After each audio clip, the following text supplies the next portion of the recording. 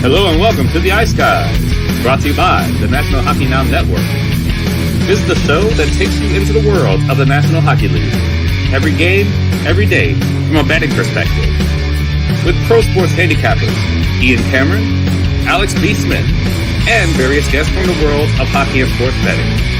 And now, here's your host, Ian Cameron. Welcome to the Ice Guys, presented by National Hockey Now. It is Tuesday, October the 25th. Ian Cameron, Alex B. Smith, and pleased to have with us today special guest joining us for the first time on the Ice Guys, former NHLer, Leafs, Flyers, time in the AHL, time in the UK, over in England as well for a bit. And now he's joined the media fraternity. Got a daily Leaf show on the Nation Network. Pleased to be joined by Jay Rosehill, a.k.a. Rosie, his player nickname. What do you think, Jay? Welcome to the show. Oh, thanks for having me, guys. Yeah, it'll be fun. We've been texting and emailing a little bit for the past couple months since I ran into you and exchanging. Well, I wouldn't say exchanging. I've been extracting tips from you, but yeah, it's fun to get on the show and see what you guys are all about. Thanks for having me. Yeah, Jay is one of the 200 people or so that are on my daily betting email lists, and it's like daily NBA, NHL, college football, NFL, college basketball is coming around the corner. That's coming up, so he's receiving those every day, and I'm hoping I'm not putting him in the poorhouse. That's all I'm hoping for right now at this point in time. But no, right now the betting side of things, Jay, as you know, it's been pretty good for me. Football season off to honestly my best start there, and hockey's gotten off to a solid start, and it's been good, but again, it can change very quickly. So let's get into a little bit about Jay Rosehill. Getting into hockey, starting hockey, your growth, rising up the ranks, getting into the NHL, and just the early portions of your career when you made it to the NHL, the big show, and were playing for the Leafs and for the Flyers for many years.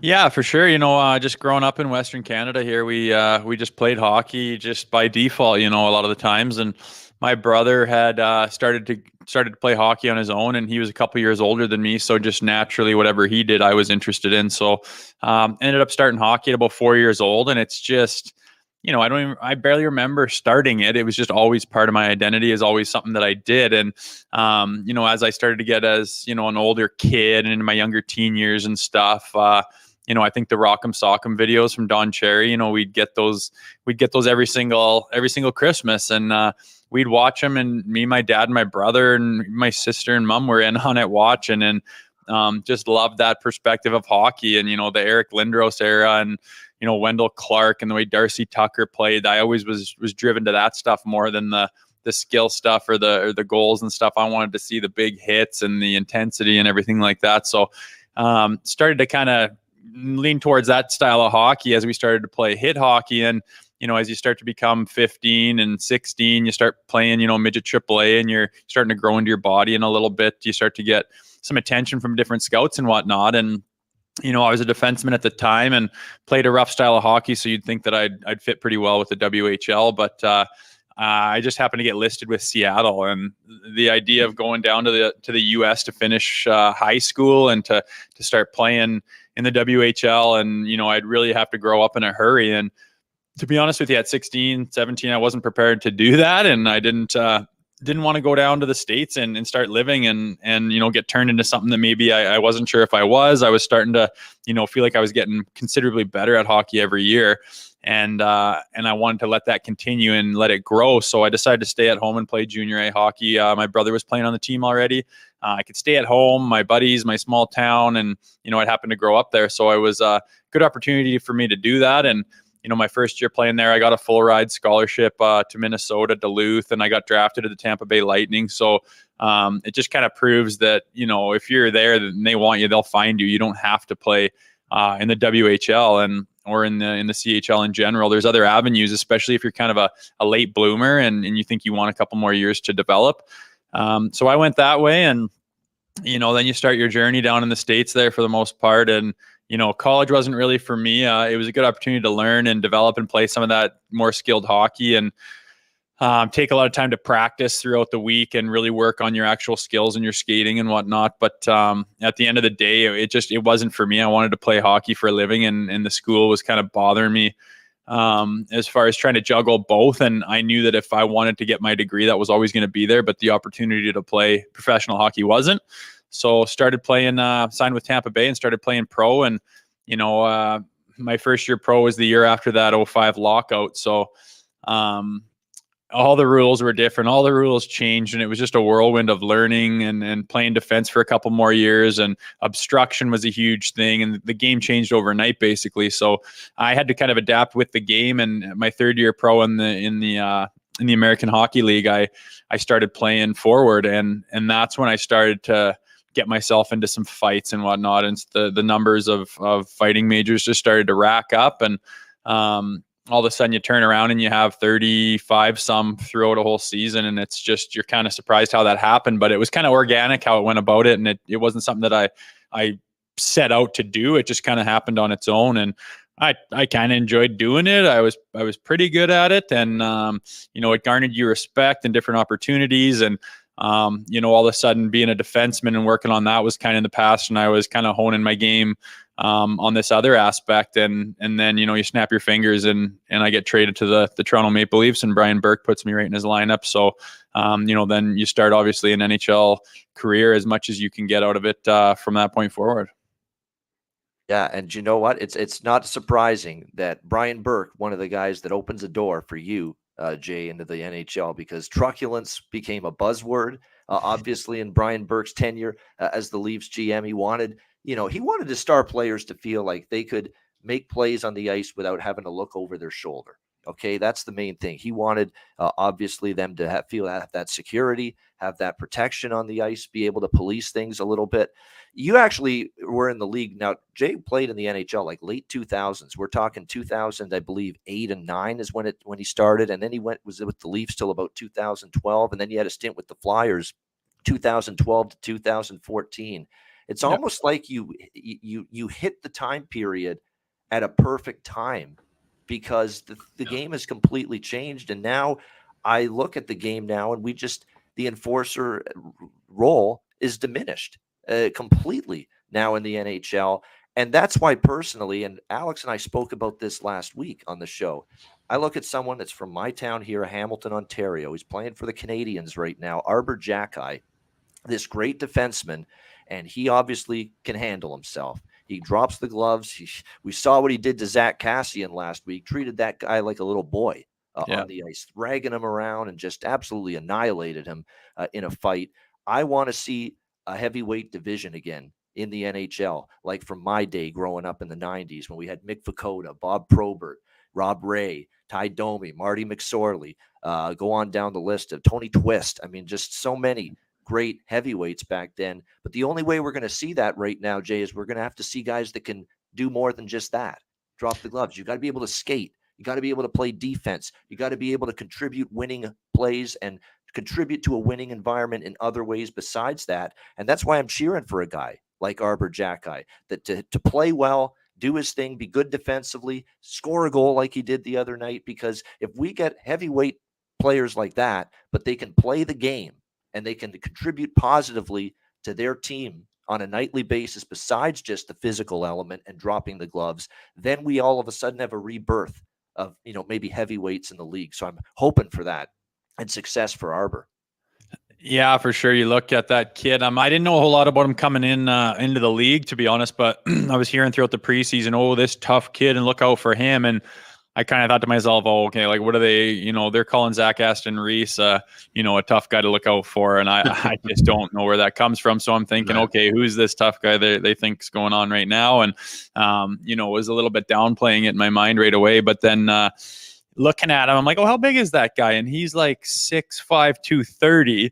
He can skate. He can play hockey. He's a guy that can insert him in that lineup, and he doesn't look out of place by any stretch.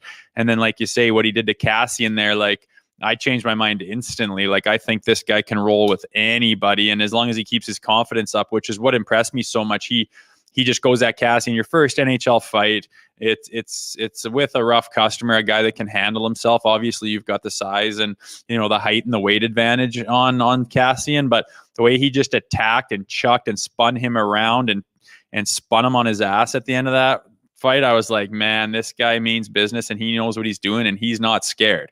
That's the biggest thing. When you go in and you can see a fear in a guy's eyes, he'll take the first opportunity he can to get out of that fight. He'll be a guy that'll slip on a banana peel and fall down, and all of a sudden, and thank goodness that's over. That stuff is very visible. And it's a small sample size, but I don't see any of that in that kid, man. He looked tough as nails, confident, ready to go. And I'm actually really excited to see him up against some of the big boys in the league right now, those Deloriers and the Revos, and fight some of those big guys and see how he handles himself. Because, I checked out a couple of tilts of his on YouTube, and even over in the CHL when he's playing junior, man. And obviously you're kind of playing against some boys compared to men back then, but he's chucking them with just some force, people down there. Some intensity. And I'm like, oh boy, he does that. And then to step into the league, and it's always impressive to me to see some of these younger guys step into the league so seamlessly. Like, to me, the NHL was on this pedestal so high. And my first year pro, I was like a black ace with the team at the end of the year. I got called up on paper, but didn't actually play, and was as close as you could be. And I remember thinking geez. And, just personally, I'm like, geez, I don't have to build up to that. I don't know if I'm ready. I need some more experience. And, and then these other kids come up and they're just like, boom, put me in there. And I'm going to be giving the guns to the crowd and friggin' celebrating big time and snapping it around with all this confidence. These kids just ooze the confidence. I'll give them that. So, it's nice for these young guys to have that as far as stepping into the league and making an impact right away. But I think there's a trade-off with the way they handle themselves sometimes, some of these younger guys. But I think that's a different story. But definitely that kid coming into Montreal has made an impact. And like I said, I'd like to see him fight some of these big boys and see how he handles himself, because I think it'll be just fine. Yep. Alex, I was gonna say, well, you transition, like I said, playing, in the AHL and NHL, and then of course at the end of your career you had 2 years over in the IHL in the UK. Talk a little bit about, and we'll discuss more. Of course, we got a Patreon exclusive video where we're talking more about the fighters of today, but just kind of explain how at the end of your career you saw a lot of some of the other veteran enforcers. Brian McGrattan was one that come to mind, playing over in the UK. Where that role was kind of embraced more as things were kind of dwindling for that role in the NHL and the AHL. So just, maybe talk a little bit about your time in the UK and how that game kind of accepted the old school roles a little bit more than the North American game over that time. Yeah, it was funny. That league's an up and comer for sure, and you can see that with some of the quality of hockey that they're putting out. And I think from when I was there to the 10 years prior, they were just leaps and bounds better with their hockey from their grassroots program on how they bring the UK players up and how good a hockey they could play. You could tell they'd been playing it their whole life at a respectable level, and with the proper rules, and it's organized and it's competitive, and you're tiering, and it's all these different things. And they have a lot of the skill sets that we do back in North America. So the league's starting to come up. And then, when I was my time in Philly, around that 2014 mark, they just cut all the tough guys off the teams in the NHL. It just was a chain reaction from the top to the bottom. And throughout the divisions, you could just see it go with, we got rid of our guy. He got rid of his guy. We'll get rid of our guy. We play them how many times? He doesn't have anybody. Okay, well, then we'll get rid of our guy and we can put this guy back in. And I think there was 13 guys I counted that year that I was. It reminds me of a boss when he's laying off an entire division of his company. Oh, yeah. It was that. And all the companies follow suit, because we all kind of subconsciously or quietly agree that we're going to go this direction. As soon as the levee breaks, the whole thing goes, and it did.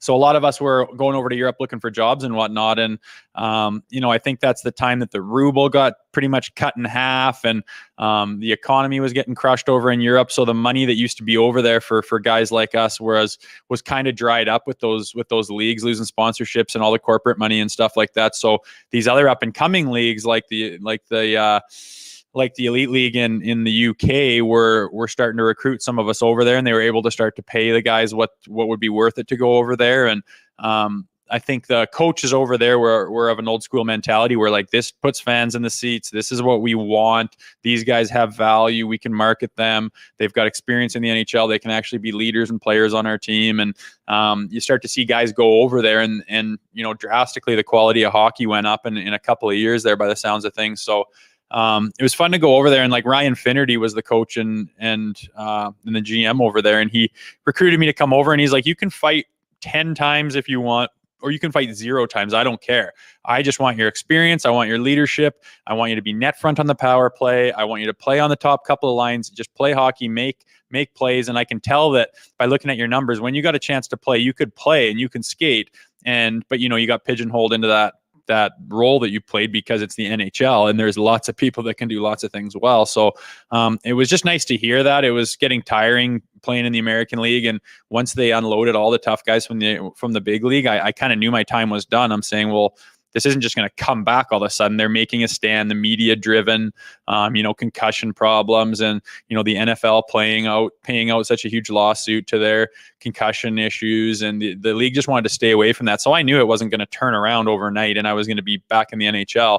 I saw the writing on the wall. So I thought, well, I can either bang it out in the American League or go have an experience. And me and my family went over there, and I played every golf course on the open rota, and, got to do a lot of the stuff that I like to do personally. And then my family and my 2 kids came over, and my oldest son started school over there. He was wearing the British uniform and he talked with a British accent, and my wife was having a good time over there, and we just got to kind of travel the world and have an experience. So I consider myself super lucky that I got to go over there and finish my career, because it was on my terms and I did it positively. And, I didn't get injured to finish. I didn't get cut. I didn't get told I wasn't good enough. It wasn't some big, heartbreaking moment where it's all over all of a sudden and, you're devastated. It was, I knew from Christmas on, because I decided this was going to be my last year, and I got to kind of ride it out the way that I wanted to. It was pretty nice to be able to do that, because I know lots of guys that I've played with haven't been able to do that just due to circumstances. And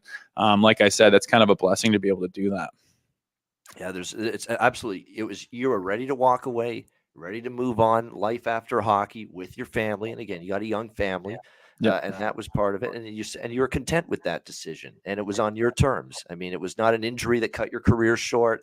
You're right. It wasn't, as you said, getting cut from a certain team. You got to say, you know what, it's time to move on. And you made that decision, and obviously you're happy, and move on you have, because we've got some highlight reel, the Jay Rosehill vault coming up in just a couple of minutes, and then we'll get to tonight's NHL card and break down the games. But before we get into that, how about the life after hockey? How is that going for you? Talk a little bit about what you're doing now. We'll let you promote the Leaf show that you're doing daily, weekdays, with a partnership, I believe, with Daily Face-Off on the Nation Network. Daily Leaf show at 11 a.m. Eastern time, just mostly Leaf-centric, breaking down that team just like everybody else on the planet does. Pretty much breaking down every angle of the Toronto Maple Leafs, and also your betting interest, which clearly you don't mind throwing down a few bucks on various sports. So talk about both of those things. Yeah, for sure. Yeah. So just kind of came across my plate with Frank Saravelli there with the Daily Face-Off and the rundown, all the shows he does. And, I knew him from my time in Philadelphia, and, he was a reporter there, and, that was getting to be close to 10 years ago, And he'd sit down and we'd have a bullshit after practice or whatever. And, he was always a personable guy, and we'd just catch up, and he just seemed real and down to earth. So, a mutual friend, Luke Shen, who plays on Vancouver, I keep in good touch with him. And he was talking to Frank as they were known each other from Philadelphia as well. And Frank said, I want to get another guy into media here. Do you have anyone in mind, someone that could, be interested in that, had the time and the experience? And Luke just threw my name out there and put me and Frank in touch, and then all of a sudden, boom, boom, boom. 2 weeks later, we were like starting the show. So didn't have a lot of time to think about it, but right away when it came across my plate, I thought, yeah, this is definitely something I want to do. It's fun for me to get involved, and I honestly really like covering the Leafs too, because that market is so interesting. There's so much going on. There's so much frustration with their fan base in the last however long, how far back do you want to go?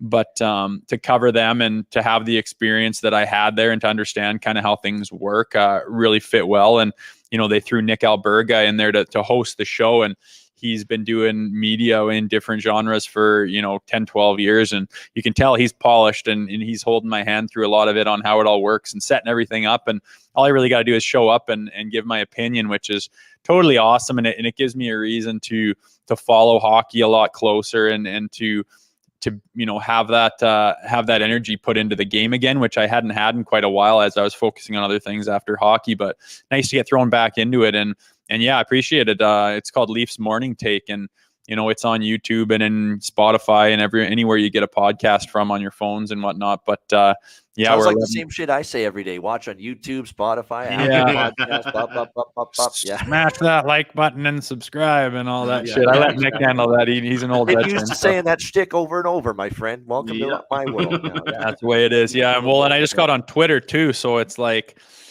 just culture shock. Yeah. Oh God, it's crazy, man. It's hilarious, but at the beginning, I found myself like scared to tweet anything because then it's out there. So you press send and you're like, oof, what are people going to think about that? And then, like last night, I'm half a bottle of wine deep and I'm just railing tweets out there and seeing what people say. But it would have been interesting if I had gotten on that, like when I played in Toronto right off the bat and actually, been used to it. But I made a point of not touching Twitter my whole life. And this is the only reason I got on it was because I'm going to do this job now and get involved in the media, and it's such a great tool for getting news and staying current. So I dove right into Maple Leafs Twitter, which is an especially interesting place. So it's been a lot of fun so far. I'm appreciating it. For cesspool. Well, I don't want to knock them all down. There is some good stuff. It's just hilarious how, if you do anything, if you're following it that closely, if you have passion and you're living and dying by it, and it goes back, generations of just passion for a certain anything, and you put time into it, you're going to follow that thing with a fine tooth comb and pick anything you can about it that pisses you off. And you just kind of almost expect perfection, because that's when you're happiest, is when they're perfect. And that rarely happens in sports. And because of all of that pressure, it makes it even harder for that damn team to win. And then you get what you have in Toronto, and it is what it is. And it's like that way because it's so special and it's such a great market. And it's also that way because it can be a cesspool and it can be, a nightmare for guys to play there sometimes. So like I said, I like covering them because there's so much interesting stuff to say, and I can relate to it from my time there. Yeah, absolutely. And so check that out, Jay's show. And of course, help betting wise, how's it been going for you with the betting board? I know you're a big football bettor as well. Is there a sport you found that you're better at? You think it comes easier for you trying to pick games in certain sports? Like I know there's someone I know, the Kyle Bond was with us Saturday. Yep. Played pro hockey for years. He says, I played the game. You'd think hockey would be my best sport from a betting standpoint. It's not. It's probably my worst sport. I do a lot better at football. So how's it like for you? Interesting. Yeah, like football's not my best. I haven't been following football my whole life. It's been the last, 3 years that I've really kind of gotten into it. And then you start to pay attention, and you're following the teams and you understand like who's rebuilding and who's got a chance this year and who's making moves and who's making waves. And you kind of can see the standings pile up and who's been disappointing and all those different things. I'm starting to learn that, where other guys that I hang out with have been doing that for 20 years and they're very, very savvy to it. So I just kind of try to get a feel for the game. And my thing is I like live betting because, especially hockey, I just get a sense of what's going on and those little things that maybe the algorithms in Vegas or whatever don't pick up on, like just bump up shifts and whether, I love it when I have a team that I think is dominating and they've got the momentum and they started well and their goalie is doing well and the other team's just kind of gotten lucky by, you catch a couple posts or you miss a net or whatever. And then all of a sudden the other team just bangs one in and it's 1-0 and the line just changes quite drastically. And if I have a good feeling for what that game's doing, I'll hammer it and take that plus money. And then, with the hopes that the game goes the way you think it should, even though that team that you believe is strongest just went down. So probably just absolute amateur hour takes as far as you guys are concerned. Because man, Ian, I look at your email, man. If sometimes I just go, I'm going to sprinkle every single bet that Ian has today on hockey, for example. And it takes me like a half an hour to put the goddamn picks in. And I'm like, this guy does this for every. It takes me an hour to put the email together. So oh my God, man. You guys go so hard. It's so impressive because I've done like masters pools and done like, I'm just brand new to fantasy and football right now, but I've done some stuff where you want to put the time in and try to get the edge and learn some shit. And it is friggin' exhausting. It takes a long time just on one specific player. and you've just got hundreds of them flying all over the place. And then week's end, you look at your record, and I'm like, how does he, like, you just do a great job at it. And, I've been doing just fine taking your bets and stuff. But to be honest, one of the biggest things is you're trying to get to hockey and make a practice plan for your kid. And then you're going to cook supper. You want to spend some time. My biggest problem is, I can't get every bet that Ian put in today. I'll just do these ones. And the only time I don't do well is when I go off on my own. So I got some learning to do, man. That's okay. I'm learning every day. I've been at this job, and Alex has been at this job for over a decade. We've been doing this full time, and I'm still learning. I have to learn. We have to keep learning. We have to keep evolving because the betting markets are evolving. They're always changing. Well, what was that like for you guys 10 years ago when, it's such a smaller market as far as where you can bet and what's legal and what apps and sites and everything are going on? What was that like for you guys? You just do it online basically and follow the Vegas lines and stuff?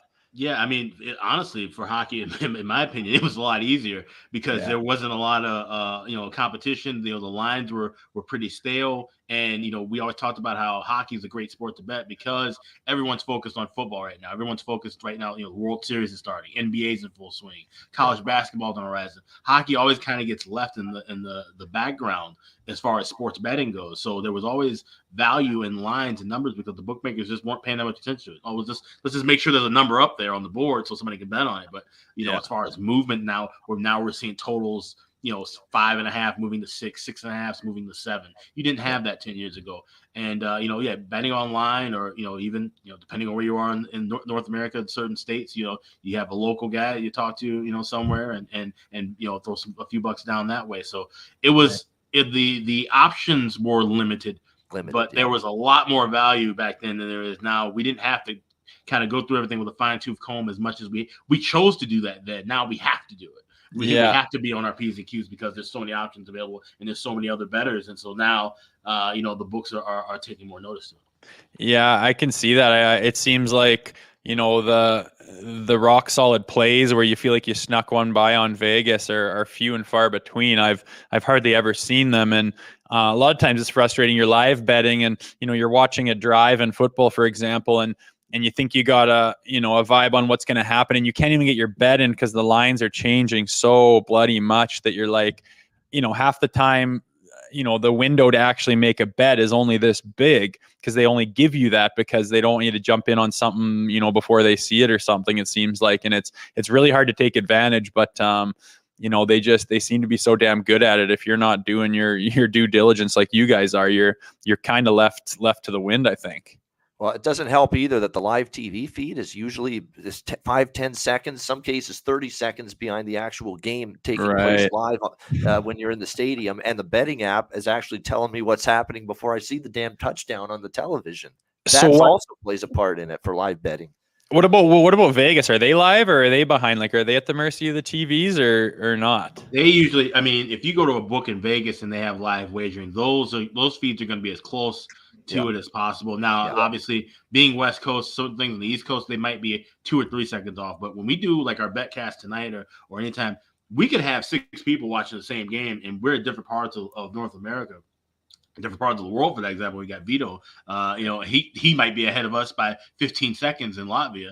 Wow. All of us are of 10 to 20 seconds apart, just being me in Minnesota to Ian in Hamilton. So, that's a thing that a lot of the streaming platforms are trying to work on that. The Super Bowl was a really bad one where it was a 40-second gap for certain providers. So they're trying to work on that because they understand that, there are people that have money on these things. It's time sensitive. And it's time sensitive. So they're trying to work to the best of their abilities. Obviously, technology, you can only do so much to get everything right to the second. But hopefully they can work on getting those closer, especially, like I said, with just games during the regular season, not just the bigger events.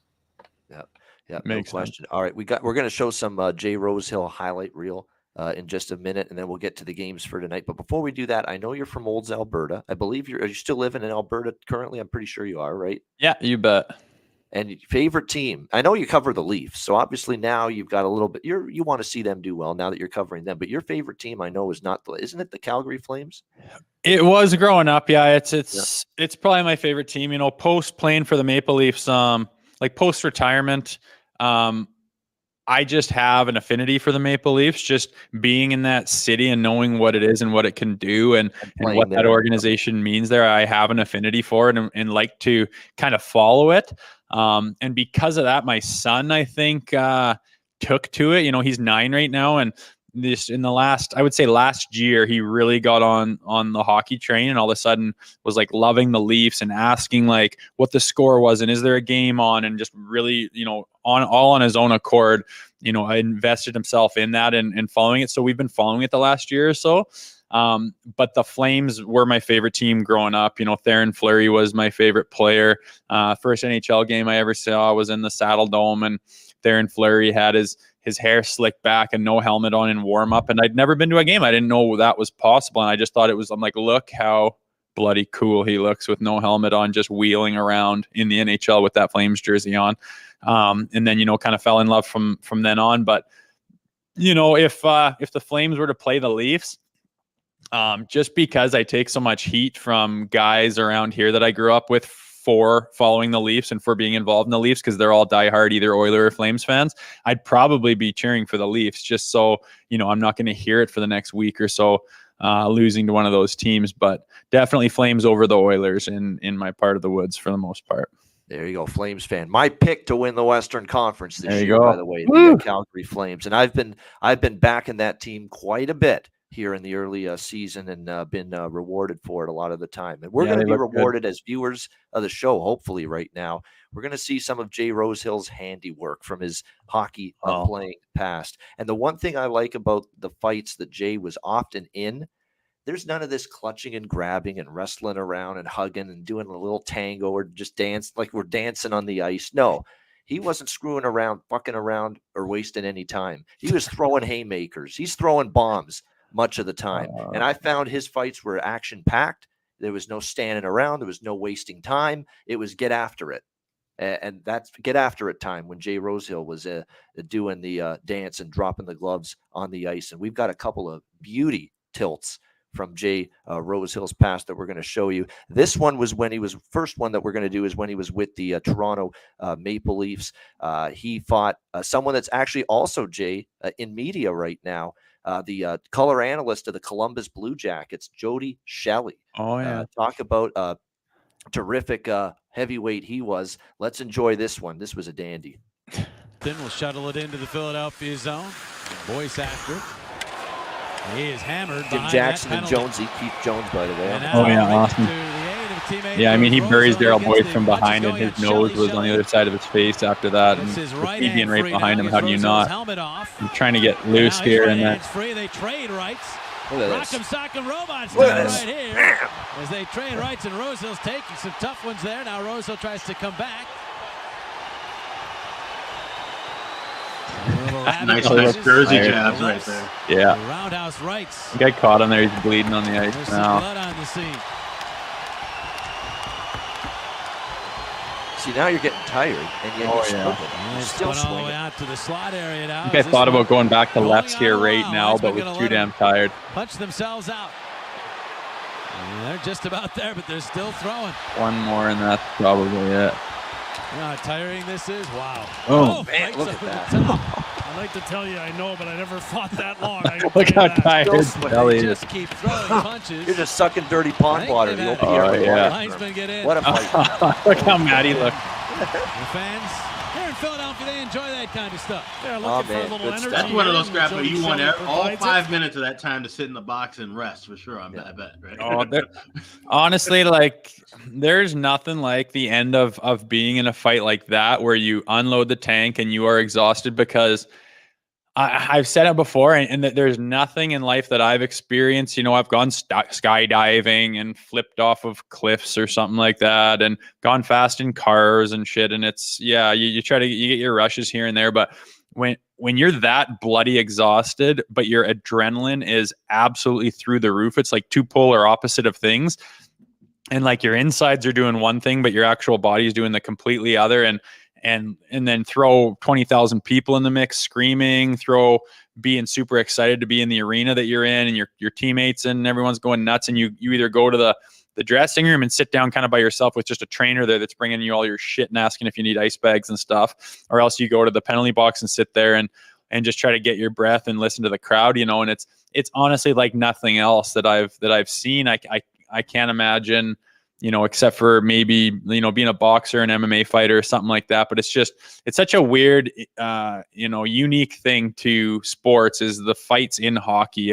Like you're being over in the UK and you go to Europe and people are like, what is with you guys where you just stop the game and you bare knuckle fight and the refs just watch and then you just sit down and then you're back to being good. Like, and it's not even in the news or anything. They're blown away by it. And I think that's what drew it to me, is it's so unique and so interesting, and it's like nothing else in the world. So, you know, getting in something like that is quite interesting. I actually miss that part of it, is feeling that rush, because that doesn't happen anymore too often. It's hard to replicate, but yeah, getting in those is something else. It's funny to watch. I don't usually go back and watch my own fights much. I just kind of get all worked up and heavy chested and whatnot. So it's funny to go back and say, oh, I remember that. It's a memory lane, and the adrenaline rush, I'm sure, and especially a fight like that, it's got to be through the roof. I mean, after just getting in an absolute Donnybrook of a scrap like that with someone like Jody Shelley. We've got two more. We got one more NHL fight and then one from the UK with Brian McGrattan as well. Okay. That we'll show you. But this one is just, these two guys just decided here, we're just going to throw as many bombs as we can and just go nuts for like 30 seconds and see who's left standing. Francis Lessard against Jay Rosehill from 2011. Let's roll it. Scouted and played for the great Bob Cole. And it's the two. Bob Cole, that's my favorite part. Did we not? Oh, I don't like the view on there because you. Let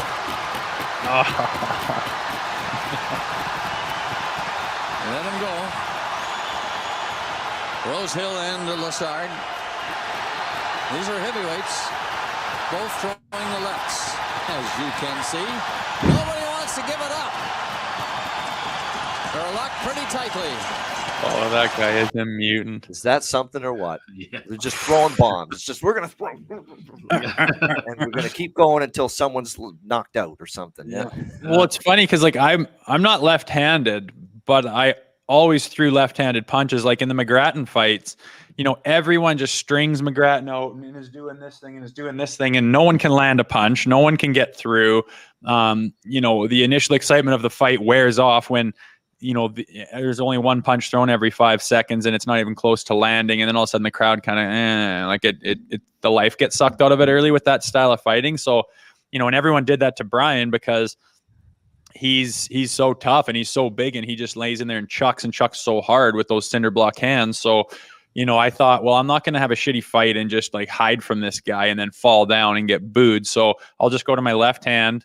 And then it sucks though, because I'm giving him inches and, you know, tons of weight to him already. And then I got to throw my weak hand against his big boy hand. Like it's tough, but it's the only way I felt like I could get like a really good fight that was entertaining and that juiced the boys. And like, you do it for a reason. And I can't stand, you know, doing the string out thing. So I'd try and do that. But then with Frankie there in that fight, he was a lefty. So I was going righties against it, but he would throw so hard and fast that it's even hard to keep up to with your good hand there. But it's always funny. And the fights you watch, and it's made in stone once it's done, but you could fight the same guy the next day and have a completely different outcome, win, lose, or draw either way. So it's always interesting to watch. But, you know, people will watch one fight against someone and say, oh, he's better. And it's like, that was one tilt, man. It's like a game. You could play the same team 10 times. You're going to have a different winner every time potentially. Right. So yeah, but the McGrattan one, I imagine. Yeah. I think that one is that the one in, tries to play it back the way. Oh yeah. In the UK. Here we go, McGrattan versus Rosehill. After the two of them have just served a 2-minute penalty each. Halloween jerseys. Two guys that were in the NHL previously in many scraps, and they met each other over across the pond later in their hockey career. Again. He ducks at the right time. He's got Rosehill in virtually a headlock now. What I don't like is him trying to throw down and then he's trying to do that. And then at the end, we're kind of done. All right, no one's going down. And then he throws more. Like here, it's over. Everyone would normally let go. And he's still throwing. Yeah, you're pissed off there. Yeah, I wasn't happy, man. He wouldn't let go of my jersey either. Not a happy guy, yeah. You think Rosie's a little pissed there, can you tell? And I was going to say, with having the, like I said, even the change of fighting style, where, like you said, guys aren't just throwing left and right. They're using the body more and kind of, using that leverage and that balance. Did you do any kind of martial arts or training different from your standard hockey training to kind of work on your balance and almost kind of, because you're, I mean, that's basically like almost near a wrestling style takedown that he's got to kind of got you in that headlock and to try to position yourself and get your hands free. Did you ever do any kind of special training outside of that? Yeah, no, zero.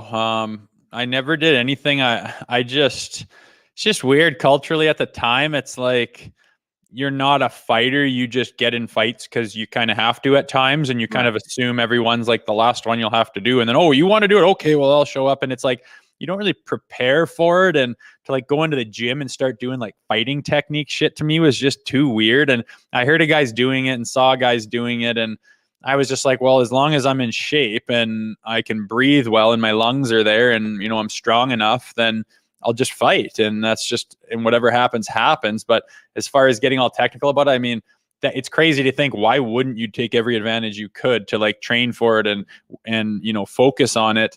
You're in a bare knuckle fight. Wouldn't you give yourself the advantage if you could?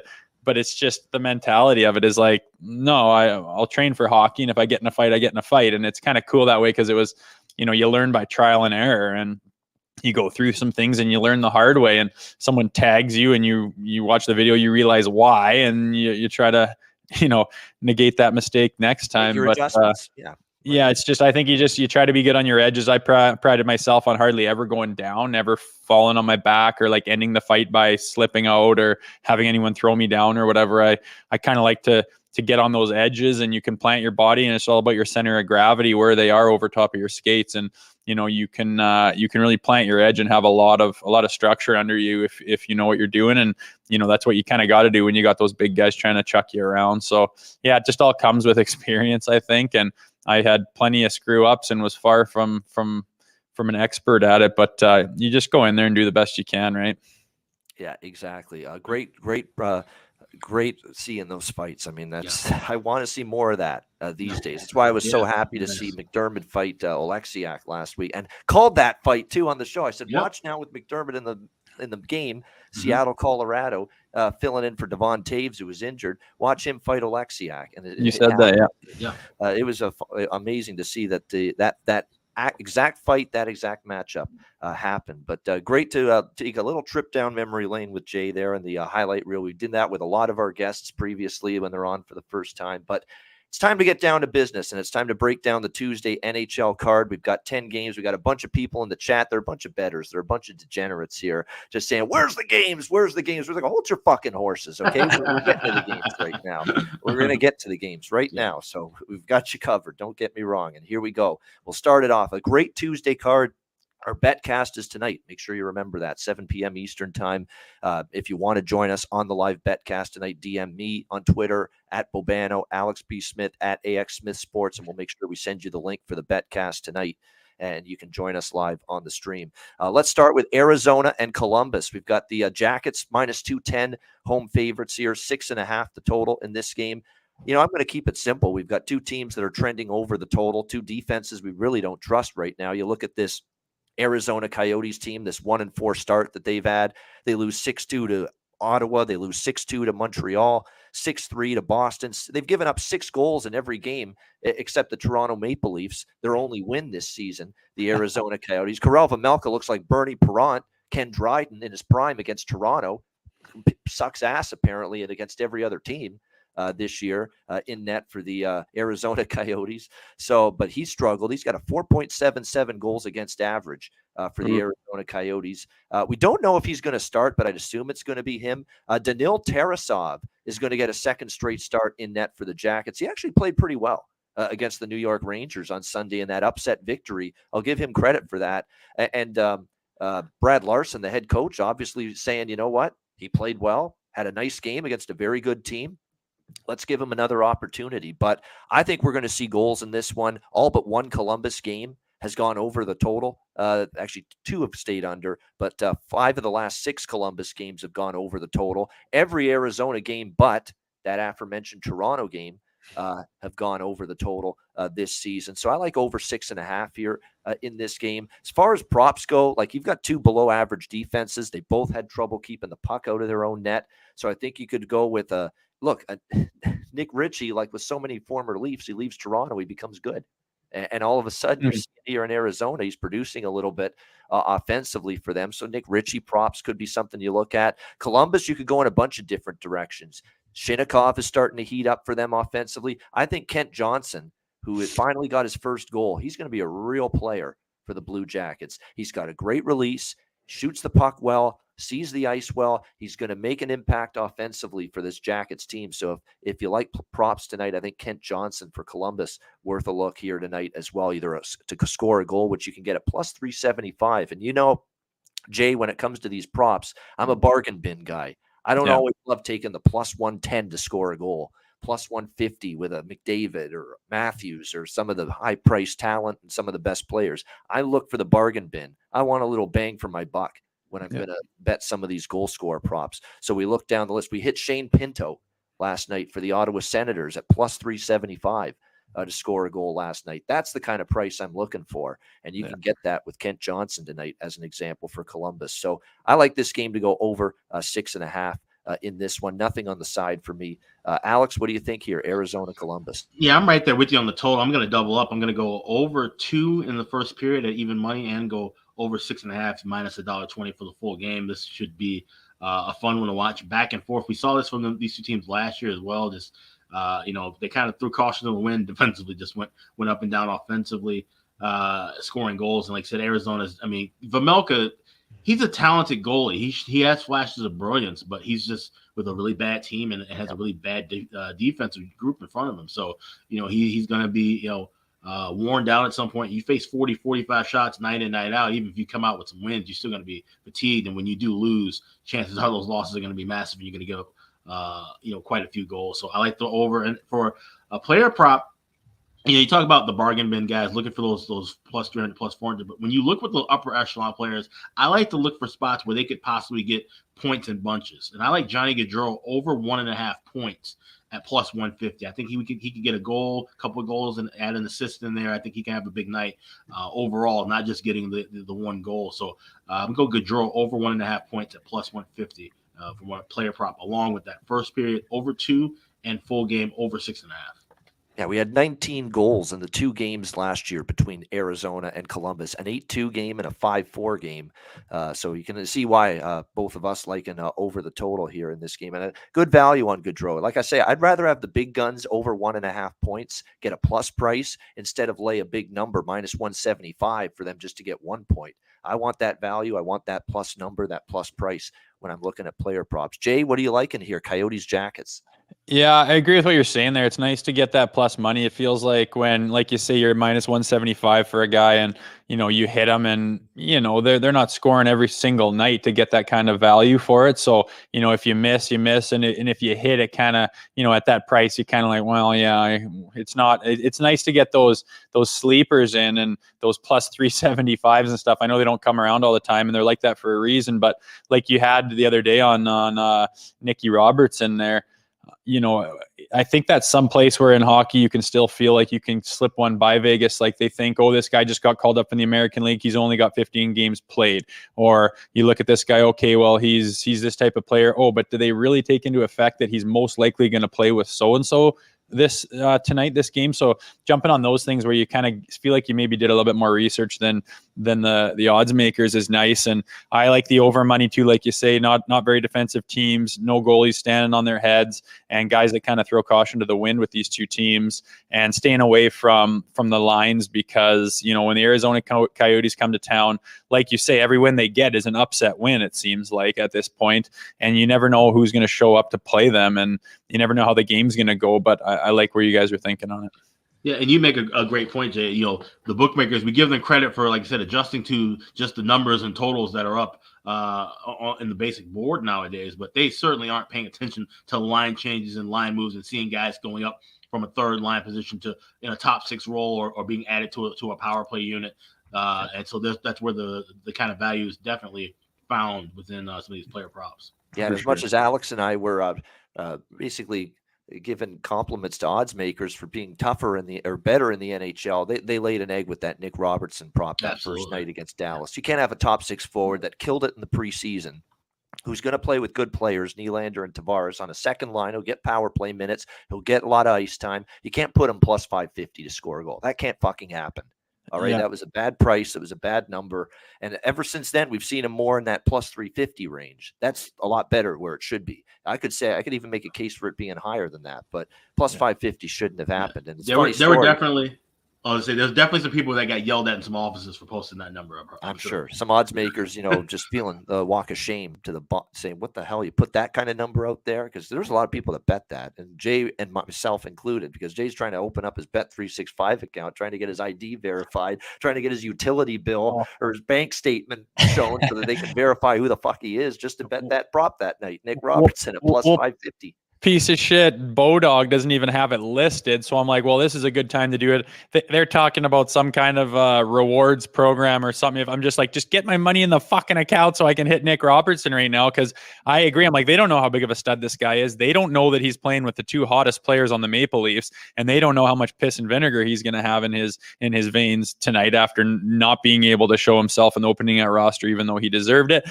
And then I'm like, get my money on this, and the only way I could do that is I think I gave myself like 20 minutes before puck drop to get her in there. And then I finally get her all done, all verified, all good. And I go click my bet and it's going thunk, thunk. There's something wrong with the 365 app.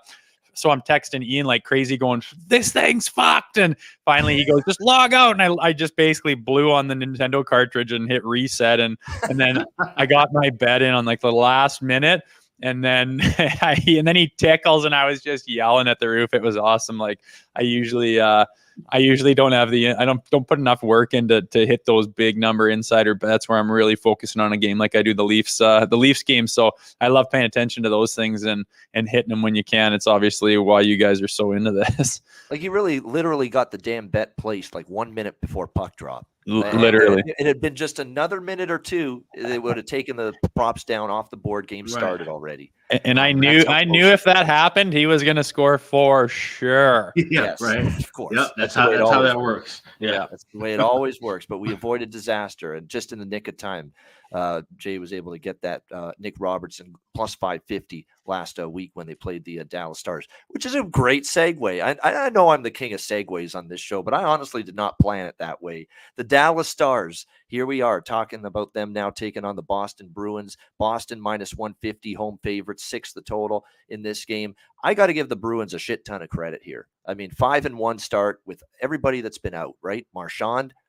They've been without Charlie McAvoy, one of their best defensemen. Not one of, I think he is their best defenseman this year. They had obviously Matt Grzelcyk missed the first few games, although he's been back for a few games. And now they're going to get another defenseman that's missed some time, Brandon Carlo. It looks like back on the ice for the Bruins today. And yet they've had all these key players out and they've managed to win 5 of their first 6 games. So give Jim Montgomery credit, as the new head coach. He's fought back to get back behind an NHL bench. He had the alcohol problems, of course, which is why he ended up losing his position with the Dallas Stars. And now he's facing his former team now.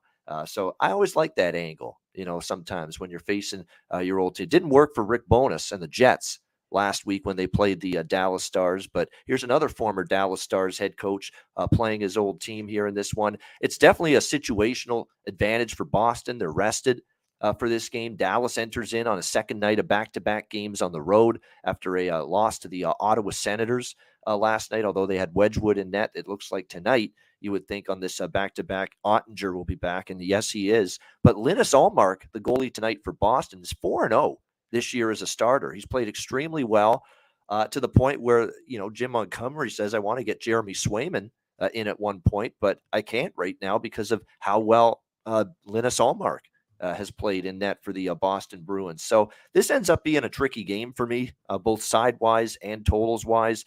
I mean, Boston, I've taken a couple shots against them. It hasn't worked out. The Minnesota game, they lost they won in overtime 4-3 in that game. I took a shot with Minnesota, did have the over at split. I'm not in a rush to go against Boston right now. They're finding ways to win, and you got to give them a ton of credit. The last 2 games have gone beyond regulation. Makes me think if Alex B. Smith, our draw guru, might be looking at that here tonight. Dallas-Boston draw at a plus +330 type of price for this game to go to overtime. Am I on the right path there, Alex, with that? You most certainly are. That's exactly what I'm looking at here. This is gonna be a good goaltender battle for sure. I mean, Ullmark, like I said, Jake Oettinger, I have him ranked as one of the top 5 goalies in the world right now. When he's on his game, he is just absolutely electric. But Linus Ullmark, for what it's worth, he's played very well. He's come in waves throughout his career. Of course, he was in Buffalo when they were pretty bad, but he made the most out of a bad situation and they put out good numbers. That's why he's got this contract he's got with Boston now. And he's been a really good 1A, 1B option for the Bruins. And I think he's kind of relishing in that role. So like I said, hopefully Montgomery realizes that his strength is being put in every couple of games. Don't ride this guy 5 or 6 games and then drive him into the ground. I think go on and give him the start, maybe give him one more start, and then put Swayman in. Keep that balance going. I think that's going to be the key for Boston moving forward, because this is a Boston team I was kind of low on this year. I thought the injuries were mounting. It seemed like they were kind of getting a little bit older and slower. They've proven that's not the case. They've still got some fight left in them. But to keep the goaltending situation at tip-top level, you want to alternate those guys as much as you can. So I think it will be a good game from a goaltending perspective. And like I said, the Montgomery angle as well. I think Boston's going to be fired up. So I kind of lean with Boston first period puck line as well. It's not going to make my official card, but that's a way I'm kind of looking. I can see Boston definitely getting on the board first. Getting a little jazzed up. But I think this is going to be a back and forth battle. Don't want anything to do with the total here at 6. This could easily be a 2-2 game or a 3-3 game. But either way, I'm going to go on and play the regulation draw at +330. +330 for this game to go to overtime. Good price with that. As far as props go for Dallas, I'd throw a little on Joe Pavelski. I mean, they've talked about how he's drinking from the fountain of youth right now. It's just an incredible job he's doing. He had a hat trick the other night. You can't go wrong with Mason Marchment. This guy has been terrific, going back to Florida. Wyatt Johnston's your bargain bin option for Dallas, too. He's got 2 goals. He's, right up from junior, and he's made the big club, and he's warranted it. Wyatt Johnston's been very good for the Stars early in the year. For the Bruins, the 2 Chechia mates, if you will, Pasternak and Krejci have been great for the Boston Bruins early on, so not a bad option there for props as well. I don't know if this will go over the total. It's actually with 2 good goalies. Both of them are 4-0, so one of these goalies is going to lose for the first time this season. I'd actually maybe lean on an under here as far as the total goes. Jay, what are you thinking here, Dallas and Boston? Yeah, that was my thing. I was going to take the under on that. Two teams leading their divisions. They've both had lots of success so far in this couple of weeks of the season right now. So I think when two stud teams come up to each other, they know the background, they know where they're all sitting, and they know it's a night to test themselves against a worthy opponent. And I think when that happens, a lot of the players kind of have a little bit of a feeling out process. No one wants to open the floodgates and start shooting out the lights because against an opponent that you respect a lot and you expect to see quality hockey from, you're not going to open yourself up to getting taken advantage of. So I think it's going to be a little bit of a tighter game, especially with the 2 goalies that are in there. Both are capable of standing on their head, and like you said, Oettinger is one of the best in the world. So I think this could easily be a 3-2 game, and like you say, hopefully an overtime win for one of them. And that's where my mind goes when I see the lineup for this card here. Yeah, exactly. And you got goalies with great early season numbers, Oettinger and Ullmark. Ottinger's got a 1.25 goals against, .959 save percentage, 2.23 goals against average, .929 save percentage for Ullmark. So definitely going to be 2 goalies in good form coming into this one. Next up, we got Minnesota, Montreal. Minnesota -210, road favorites, 6.5 the total. I ain't laying -210 with this team. You got to be shitting me. I'm not doing that right now with this group and the way they're playing defense at the moment. They're struggling. They're not closing games. That's just not going to happen here in this game. They're 1-4 to start the year. It's been a tough start in the defensive zone. I mean, giveaways left and right, problems defending. They've hung Marc-Andre Fleury out to dry, who actually played one hell of a game against Boston. I think it was his best game as in net this year for Minnesota in the loss to Boston. He kept them in it. He got them a point, but Boston got the power play goal and ended up winning in overtime. It's just a struggle. Their only win was against lowly Vancouver, the Canucks team with zero confidence right now. That team with the mental psyche and mental confidence of a raisin right now, that's Vancouver right now. And that's the only victory the Minnesota Wild have this year. So they've got to show me they can step it up at the defensive end of the ice. I'm not convinced they can. This is one of those games where I'd lean to the dog here. a little bit. Montreal, they finally did lose a home game against Dallas on Saturday, 5-2. But prior to that, they had won every home game. They beat the Leafs, of course, on opening night. They beat Pittsburgh in overtime, beat up on Arizona. They played good hockey at home. And this young group, they're going to be, I think, a team that you can back them at home. They're probably going to struggle on the road. But, I think at home they're going to be capable. And this would be a game where I'd lean a little to Montreal as a dog at plus 180. The team total for Montreal kind of interests me at 2.5, as well.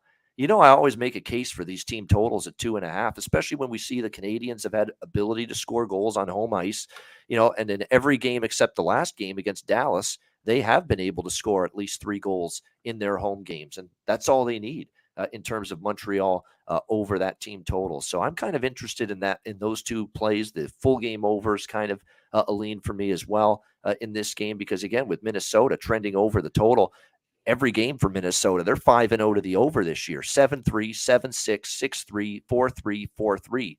The scores in their games, every game 7+ goals so far for the Minnesota Wild. So at 6.5, I think the over's the way I'm going to look in this game. Alex, what do you think here? Wild Canadians. Yeah, I'm looking at Wild team total over 3.5. And we talked about this on the show already, this year, about how when you look at these big favorites, the way to attack them is obviously not going with the side. You can't even get any value with the regulation play, but going over 3.5 minus $1.40, I think that's a great price for a Wild team that has historically owned Montreal, winning 13 of the last 16 meetings. And I mean, by some big margins too. We're talking 4+ goals in a few of those contests. And when you look at Marc-Andre Fleury, as bad of a start as he's had pretty much in his entire career, even in his rookie years and those rough days with Pittsburgh, he didn't look as bad as he's looked in some of these games. But now he's going home to Montreal, where he has a stellar record, 24-13-2 lifetime. They gave him the big ceremony and a big ovation when he got his 500 win. I think this is going to be kind of a cure was what ails him spot for him, getting things rolling. And the Wild, they know what they need to do. Boston's a better team than we thought. And I think they kind of slept on Boston. And they walked in that third period. They tied the game up. They had a chance to win it in regulation. They let that slip, and then Boston buries them in OT. And it took them a million chances on the power play at overtime to even bury them in that. It could have easily gone to a shootout. So I think Minnesota kind of refocused, realized, hey, we got to get things on the right track. Obviously, it's been a really rough start. This is the team to do it against. So looking at the Wild to get the win here, but I'm going to go over team total 3.5 minus $1.40. All right, good stuff. And one prop that Caulfield at home, you can never go wrong trying to take him to score a goal on home ice. Just an incredible release. And I find he's going to score a lot of his goals on home ice this year for Montreal. For Minnesota, let's Boldy go where no man has gone before. Matt Boldy for the Minnesota Wild. I mean, he's the one that's really stepped up his game offensively in the early part of the year. Zuccarello, can't go wrong with him as a player prop option to get a goal or a point tonight.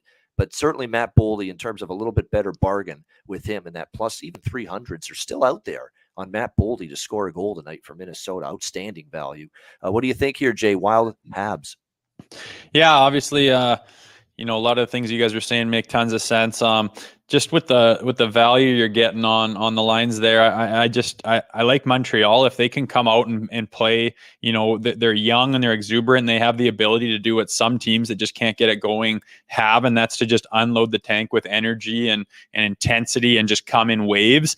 And they'll be jacked up at home to be doing that. And as much as Marc-Andre Fleury has a good record in the Bell Center, like you said, he hasn't been playing good, and it's also very hard to do. If you're not playing good, your confidence is probably low. He's probably sore. He's probably tired. His body's pretty banged up, I can imagine, at his age with all the hockey he's played, to go in there without a lot of confidence. I think that the Montreal Canadiens can get one here. And the reason I'm thinking that is leaning that way is that plus 180 money, and you're getting some value for it. And I can see that team, if they bring their stuff and Marc-Andre doesn't do what he has in the past in the Bell Center, and he continues to play the way he has, and I could see them getting a win out here tonight.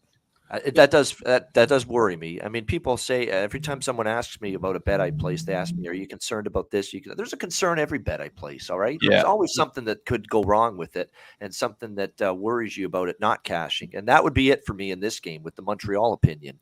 Is that Fleury does have a terrific track record at the Bell Center, and he loves playing close to home like that.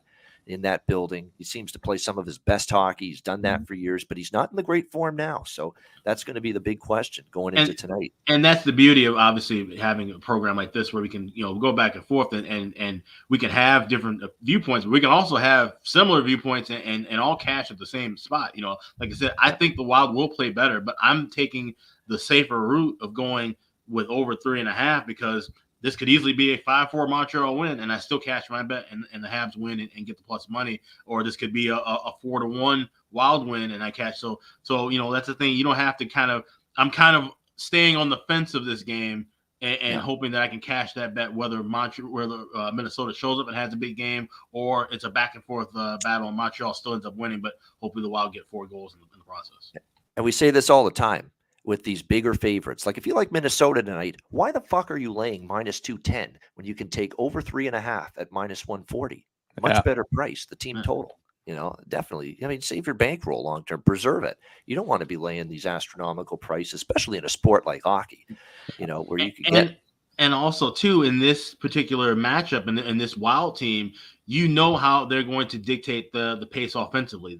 So for them to win, they're not going to win that many games 2-1, 3-1. They just aren't built that way. Even if they get the defense on there, they're still going to chip in goals. For them to play their A game, it means they're chipping in goals. So, like you said, that's the thought process. You can have minus 220 with a team that wants to, play lockstep and shut down defensively. And then you have to kind of, look somewhere else, maybe look at the regulations as opposed to the team total. But when you have teams that are good offensively night in and night out, laying these big numbers, the much safer option is to go team total. Team total, exactly. And it's something that's definitely a premise we have preached on this show for years. Are now in our 6th full season, of course, now of the Ice Guys show. All right, Devils and Red Wings. We've got Detroit pretty much even money here, minus 110, 6.5 the total. We didn't do a recap of last night because of, we bringing Jay on and we wanted to do some highlights, talk about Jay's career.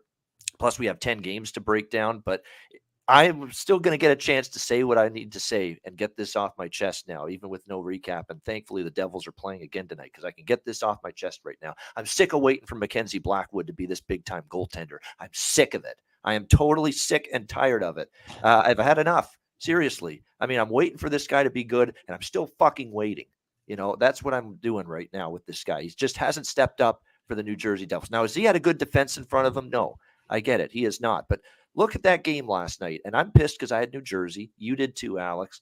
1-0. They couldn't have started the game better in that game. The 1-1 goal, it woke up a Washington team that was asleep early in that game, totally going through the motions, just had no energy whatsoever. And the Nick Dowd goal, it goes in, cover the damn post.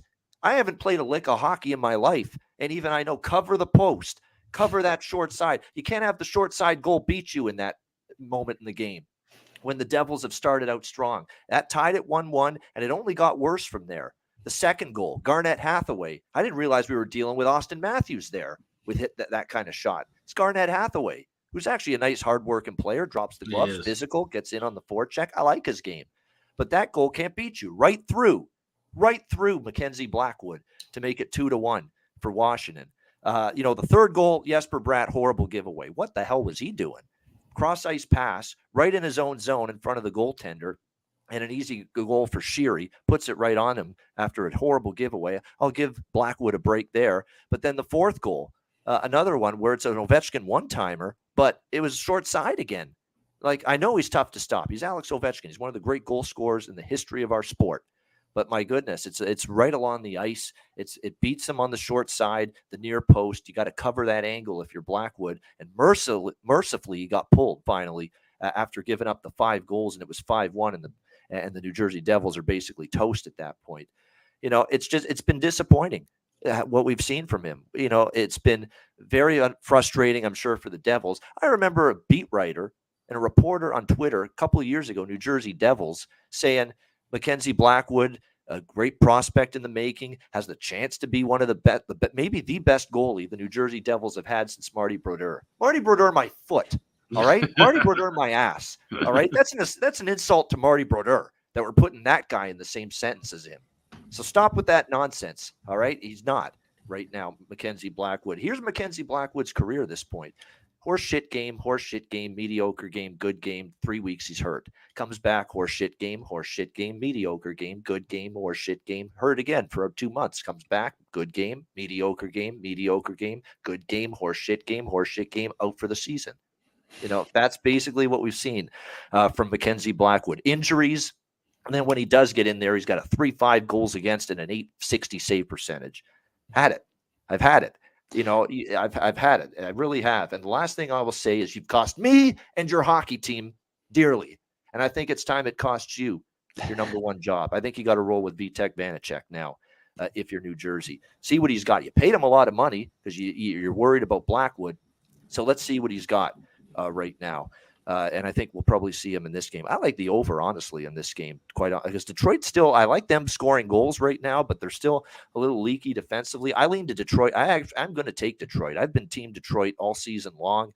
Minus 110 in this game. They've got the rest advantage. I know they already beat New Jersey on the road earlier this year, so you could say it's a little revenge spot, but I'm going to still take Detroit here. They're the rested team, and just minus 110 at home against the Devils. I like that, and I have a smaller bet on the over as well. Alex, what do you think here? Devils and Red Wings. I'm literally scrambling to try to click. I'm getting Red Wings minus $1.05 right now. And I like this spot here. I was on this spot before, with New Jersey, like you talked about with Blackwood, just rolling with him. He's just so inconsistent, and like I said, the hype was so big on him now. And Vanacek, I think he's in the same spot like his old teammate Samsonov in Toronto. I think he has a real chance now to not be in that 1A, 1B system. He can steal the show and possibly be a legitimate starter, and that's what New Jersey might need to look at. They might need to ride him. Where I talk about some other teams that maybe need to split their time up amongst their goalies, especially early in the year. I think now's the time to give Vanacek a handful of starts. But I think this is a great spot for Detroit here. They've won 14 of the last 19 meetings against the Devils at home. This is a pretty cheap price. Ned's going to be starting, and net Alex Nedeljkovic. I think he needs to have a bit of a bounce back after he's had a couple of sluggish starts. I like to see him possibly post up a win here. I like Detroit here at home and a minus $1.05. All right, like in Detroit as well. What do you think, Jay, here, Devils, Red Wings? Yeah, that's all I got on it, too, is taking Detroit. I think, like you've said with the goaltending, and, you rattle off that season, that does not ring bells of Martin Brodeur by any stretch of the imagination. So that guy's underachieving and being where he's at in his position, it's not very easy to overcome that. And so Detroit, I mean, they just seem better all the way around, and I don't understand why they're not favored a little bit. So for that reason, with the minus 110, when you're getting close to even money like that, and you got to feel for the game and who's going to take it. Like you said, they've already beat them this year. I just go Detroit on that one. All right, like in Detroit as well. Probably some good props as well for the Red Wings in that game. If you're looking at it, a bunch of their top six good considerations there. Colorado, New York. Next up here, this is the first of an ESPN doubleheader tonight. This is the Stanley Cup final prediction for some people coming into the season. Avalanche, Rangers, Avs minus 115, road favorites, 6 the total. The big news coming into this game is the fact that it looks like the Avs are going to have Devon Toews back.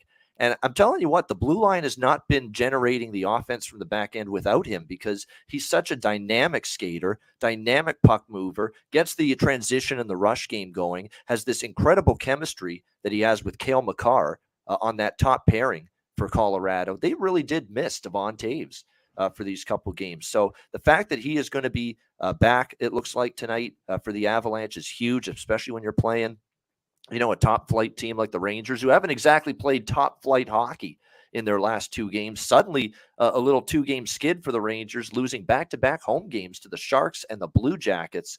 Very surprising, although the Blue Jackets game did come with Jaro Halak in net. Jaro Shalakt is the way I say it when he has a game like that. But 5-2 loss in that one for the or 5-1 rather for the Columbus Blue Jackets, defeating the New York Rangers. So I am concerned about the Rangers a little bit these last 2 games. But the one thing about the Rangers is we did see them beat Tampa Bay in an ESPN game to begin the season, 3-1 at home. They beat Minnesota. When they've had to play these really good teams, these more spotlight matchups, we've seen the best from the New York Rangers in these kind of situations. So I'm going with them here, believe it or not, New York at -105. Everybody's worried about them a little bit after 2 bad games. And I think in this game now with Igor Shesterkin back in net, you're facing the Stanley Cup champs. This is the wake-up call the New York Rangers need. I still sometimes worry that they rely too much on Igor Shesterkin. I don't like that Philip Hedl is out. Certainly they're going to miss him, the way he came on strong offensively down the stretch last season in the playoffs. But still, you've got more than enough to go around offensively going into this game against Colorado. You're off, a loss that didn't sit well, 5-1 the other night. You actually only gave up 21 shots, but again, it seemed like everything Columbus threw at the net went in. So when I look at this game, it's not easy to go against Colorado, but I keep thinking back to the Calgary game where I took Calgary against Colorado at home, and they got the job done against Colorado. I think you got that same kind of situation here for the New York Rangers. So I'm going to jump on them -105. Everybody throws them in the garbage after 2 bad games, 2 bad losses. I'm not going to do that just yet. What do you think, Alex? Avs Rangers. Yeah, this is going to be a fun one to watch. I'm glad this will be on during the backcast tonight. I want no part of anything pregame with this one. These are 2 really good teams. Like I said, potential Stanley Cup final preview for sure. You got Alexander Georgiev starting against his old club. He'll be fired up. He's going to be fired up. That doesn't mean a heck of a whole lot, because now he's got to try to outduel his old battery mate Shesterkin, who we know can be absolutely lights out when he's on. So this is going to be a fun one to watch. This will be a good one to look for some live betting opportunities, which we'll be doing tonight on the betcast. But I want nothing to do with anything right now. Looking at the Rangers, he said they'll be able to turn things around, and it starts with their goaltending. But they've got a big question mark to ask themselves: is Halak the answer as a backup now? It's pretty early, but he kind of looked shaky in Vancouver, looked shaky in his, at the end of his term with Boston. They might have to go a different route. They're set with Shesterkin. As long as he's healthy, he's fine. He's their number one guy. But even with having somebody 20-25 start during the season, Halak may not be the answer. And if you're talking about a tight Metro division with Carolina and now Pittsburgh still hanging around, and those points at the end of the year are going to come, become important. You don't want to have throw Halak in, even with this game tonight. They play tomorrow against the Islanders. Always a hearty and healthy rivalry. Do you really want to go right back to Halak? Do you really want to run Shesterkin for 2 games back to back in late October? They've got questions to ask about that backup goaltending spot. I think they might need to address them sooner than later. Yeah, I know. It's last year and this year. Like I said, Yaro shellacked right now for this team. He's not been great. And but again, I find Shesterkin last year, even when the Rangers made that run to the East Final, covered up a lot of defensive breakdowns. Okay, and you can see that when Halak is in there, you don't get those cleaned up quite as much. What do you think here, Jay, with Colorado, New York? Great game tonight. Yeah, for sure. For that reason, I'm staying away from it right now. If I were to watch that game live, I'd try to get a sense of what's going on and who's firing and what that team setup is and how much momentum is going to play a factor in, and see if I could jump on something based on what I see. But just from sitting here looking at the numbers and the teams, it really could go either way. You got the Colorado Avalanche coming in, and obviously they are who they are based on the last few years of dominance, but they've shown some holes a little bit this year and probably not been off to the best start that they've wanted. And at the same time, the Rangers, at any point in time, Shesterkin could just steal a game. They're coming off a 2-game loss. Are they the kind of team that's going to go 3 in a row and really have a problem, or are they going to answer back? It's just hard to see without getting a gauge for where the team's at. I'd love to see the start of the game, the first 5-10 minutes, and then get an assessment from there. And that's what I do. If I don't have a clear-cut decision and reason why I'm picking somebody without having too much on the other side to negate it, I just stay away from it. Yep, nothing wrong with that, especially a big board like this when you're talking 10 games. All right, let's go to Alex's team here, the Chicago Blackhawks, hosting the Florida Panthers. Florida -230, road favorite, 6.5 the total in this game. How about Chicago? They go home, and all of a sudden they've won 2 in a row to start this homestand, and now they're 3-2 on the season, back-to-back home wins against Detroit and Seattle. Impressive stuff.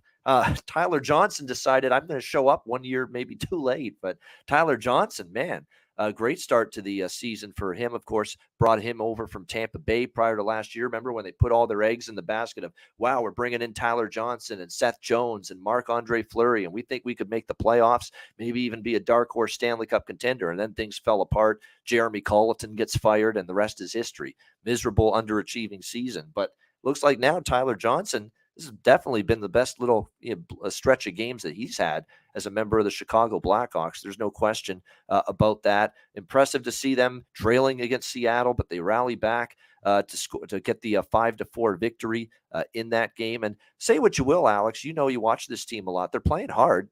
You will say that. They're playing hard right now, the Blackhawks, for new head coach Luke Richardson, which is really good to see.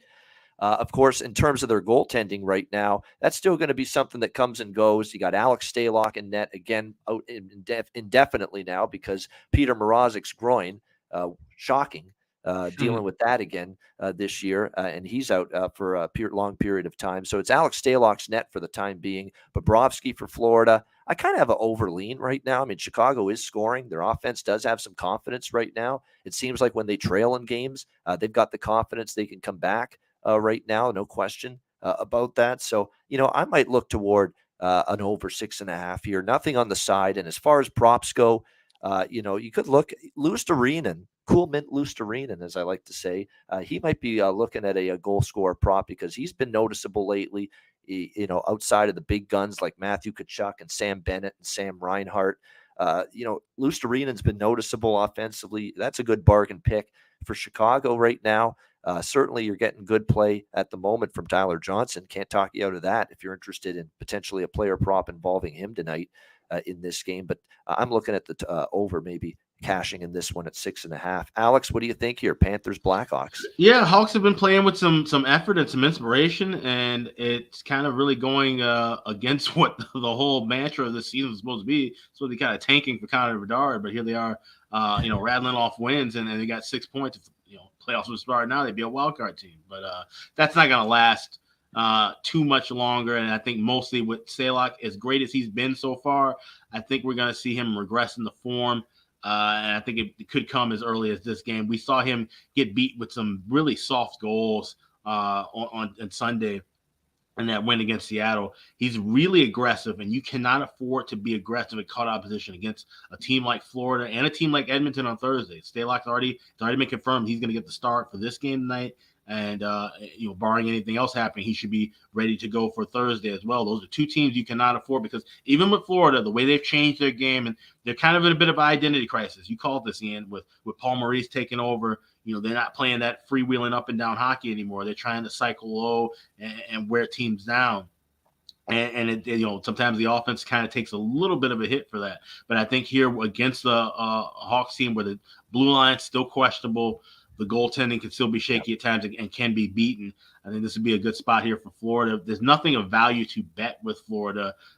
Even the team total from what I was looking at earlier, pulling it up now, you're laying $1.50. That's a little bit high for my cutoff. Yeah. So this would be one I'll be attacking this live for sure. As far as player props go, I like Max Domi to score a goal. I'm seeing as high as plus 320 as a rogue 370 at Caesars. I don't know if that number might be off a little bit, but anything in that 290 to 310 range for Max Domi to get a goal. He's got 3 of them already. And I talked about this. I actually did a Chicago Blackhawk podcast. I was a guest on yesterday, and it dropped today. You can find that on my Twitter. I talked about how I think Max Domi, he's betting on himself. He signed this 1-year deal. He knows this is a complete rebuild. And, he's comes from a great pedigree, obviously. His dad, Ty Domi, played in Toronto, an original 6 guy. I think Max gets it as far as, what it takes to play for an original 6 franchise in a big market like Chicago. And I think he might finally be able to find a comfy home and be able to elevate his game where we thought it might be at the beginning of his career. So I think he might be a good fit for this Hawks organization moving forward. He's done well in that top line with Patrick Kane. I mean, you put a trash can alongside Patrick Kane, and he might get a goal or assist there. So I like Max Domi to get a goal here tonight. I don't know if they're going to be able to keep the winning waves rolling tonight against Florida. One more thing, Sergei Bobrovsky is getting the start in net. He is 14-5-2 with a 2.45 goals against, a .923 save percentage, and a shutout in 21 career starts against the Hawks. He has kind of been a Hawk killer throughout his career, wherever it be Columbus, Philly, or even now in Florida. So I would look for Florida. some form of fashion in game, and Max Domi to get a goal at plus 300. Yeah, that is a great price, absolutely, on Max to score a goal. 3 goals already for him this season in 5 games. So you got to like that price, definitely plus 300. Jay, what about you, Panthers, Hawks? Yeah, for sure. I like the Florida Panthers in the game, but I just don't like the money. I think I'll take the over on it because, I believe the Florida Panthers will come in and they're going to establish themselves again as, a dominant force in the East. And the Blackhawks, I think, have kind of blown their load already, doing what they've done the last 3 games. I think they're going to have to get knocked down on the pedestal a little bit. Like you say, this isn't really sustainable. So I do think, though, that both teams are going to be coming out hard. Chicago's flying high. They're going to be coming out with tons of confidence, throwing the kitchen sink at them. They're going to be exposed with their weaknesses doing that. Florida Panthers are going to put the hammer down, and they're going to show what kind of team they are. I think it could be a high-scoring affair, and for that reason, the only thing I'm interested in is the over on the total there. All right, we got a good one here. Pittsburgh and Calgary next up. The Flames minus 175 home favorite, 6.5 the total. Calgary's been a team I've cashed a bunch with this year. I had best bet on the Saturday show, Calgary to get it done against Carolina, and they got the win in overtime there. I told you, my Johnny Cash Ring of Fire rendition at the end of that show is why they won. If I didn't do Johnny Cash at the end of that show, they wouldn't have won that game for me. But it was a great win for Calgary. A bounce back after Buffalo kind of embarrassed them. The Buffalo Sabres, the game before that. That was impressive to see the way Buffalo played, but a nice bounce back win for Calgary. That's what good teams do. You're supposed to be an elite team, and I think Calgary is supposed to bounce back when you don't play well. They did that against the Carolina Hurricanes. It's been a nice start. Nazem Kadri has fit in seamlessly, the perfect Daryl Sutter player. He gets right in the mix, forechecks, goes to the net, throws the body around, wins big faceoffs, great two-way center. Everything Daryl Sutter wants his player to be. Nazem Kadri is that player. It's a great fit. It's a home run. You get these guys that were just terrible, like Monahan and others out of there, the injury-riddled, never were consistent, and now you got Daryl's players in there. And you can see there's a hard team to play against most nights. They're going to have their bad nights every now and then, like the Buffalo game. But I like this team up front with Lindholm continues to play well. Jonathan Huberdeau hasn't hit his stride yet, but give him time. He'll get there for sure. Mangiapane, Dubé are going to be, I think, good forwards now that they're getting more ice time, offensively capable. And I like 1 through 6, the blue line. And they don't even have Oliver Shillington yet. Wait till they get him back. But you've got Hannafin and you've got Rasmus Anderson, all these guys. That's 1 through 6. There's no Norris Trophy candidates, but 1 through 6, that is a great, steady blue line with depth. And I like to see that from this Calgary team. Pittsburgh on a back-to-back. I took Edmonton against them. That was my best bet on the show yesterday. Edmonton roaring back from a deficit, beating Pittsburgh last night. I think things are going to get tougher for Pittsburgh. You beat Arizona at home. I said it yesterday. You beat Arizona at home to start the year. Big deal. You got Tampa Bay on a back-to-back on the road when you beat them. You got LA on a back-to-back on the road when you beat them. You beat Columbus, who have been kind of disappointing, and you lost to Montreal. Now the rubber meets the road for the Penguins. And I like that Crosby, Malkin, Letang, they're all healthy to begin this season, which is good to see, although Gensel's banged up. But, you feasted on a schedule that you were in a good spot. The opponent was in a bad spot, in so many of the games you played. Now you're going on the road. You're facing good teams, Edmonton, Calgary. It's going to be tough. I don't know if I'm going to bet Calgary tonight because it's so pricey. It's minus 175, but I definitely am considering them in regulation. And that's probably the way I'm going to play it here tonight. Ride the Flames one more time, back-to-back on the road. Pittsburgh will want to play better after losing last night to Edmonton, but tough spot for them.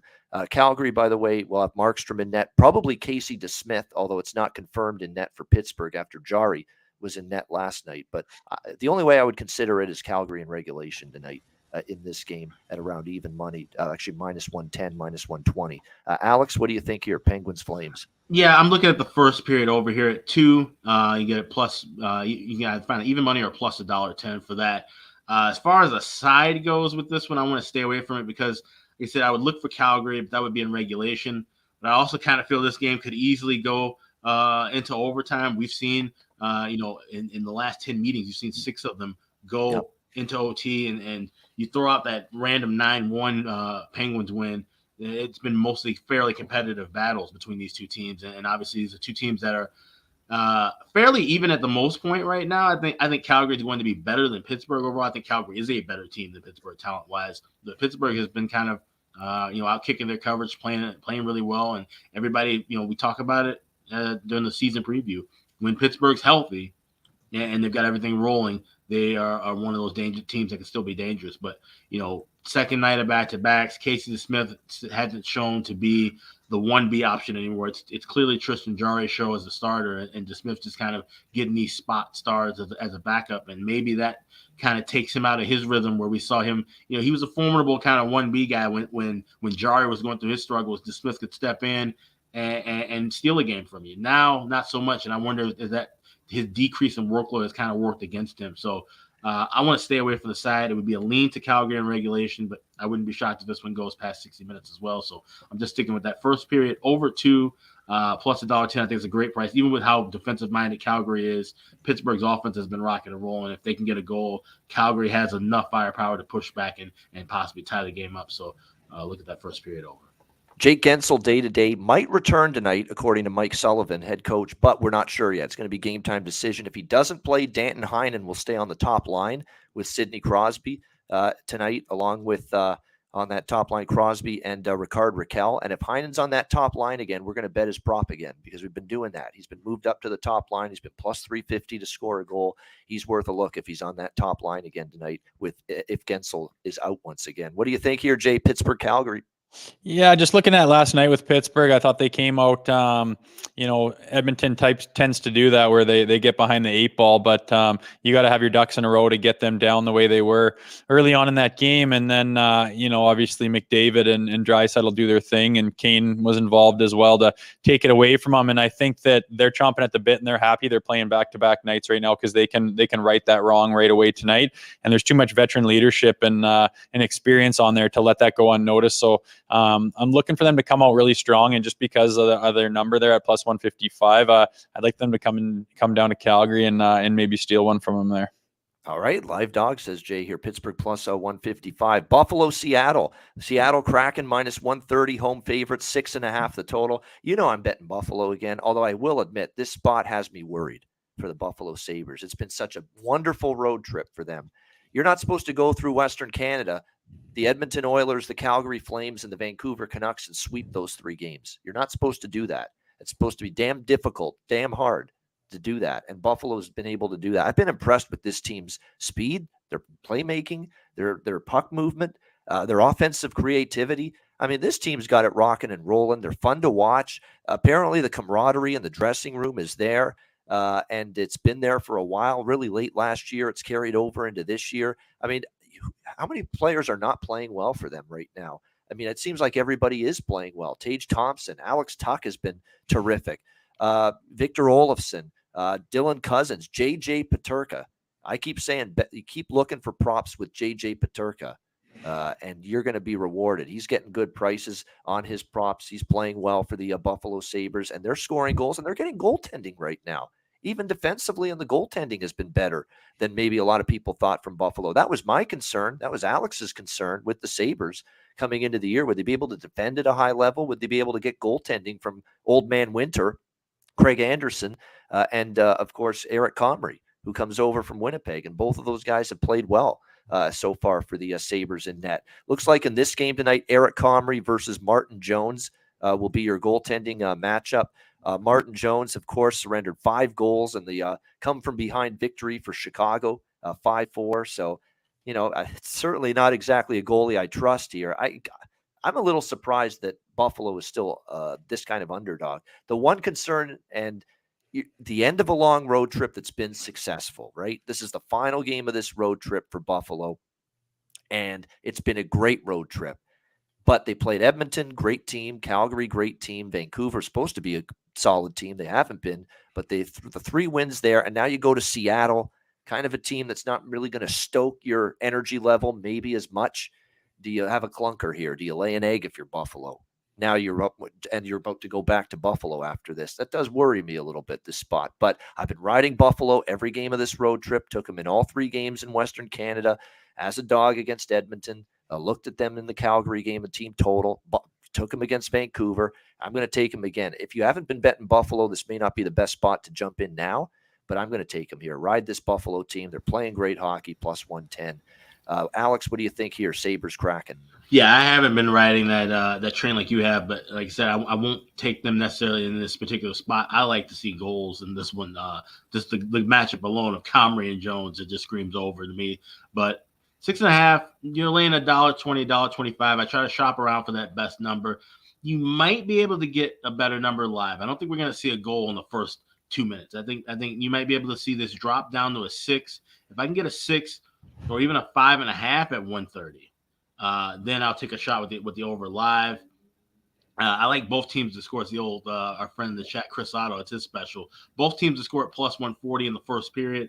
That's something I definitely like. If we do see goals coming in, but I don't think it's going to be in the first 5 minutes. I think if you like first period over, you like both teams to score in the first, there'll still be time for them to get that done in the last half of this period. And that's the thing. These are two teams that kind of roll on that offensive momentum, get a feel for one another, but they definitely look to try to convert early in games. We've been seeing that happening so far. So both teams to score in the first period plus 140, and I'm looking for a live over option, either 6 or 5.5 at a better price.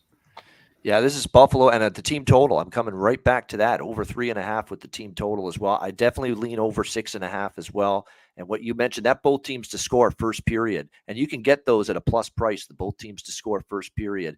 That's a good option in this game. I think you're probably going to see a little. And remember, when you're on a long road trip, I think you get sloppier defensively as the road trip goes along because you've been on the road, a lot of air miles, taxing on the body, taxing on the mind. And it shows up sometimes at the defensive end. Jay, you're the perfect person to ask. Am I right on the money with that? The longer the road trip, the more mistakes creep into your game defensively?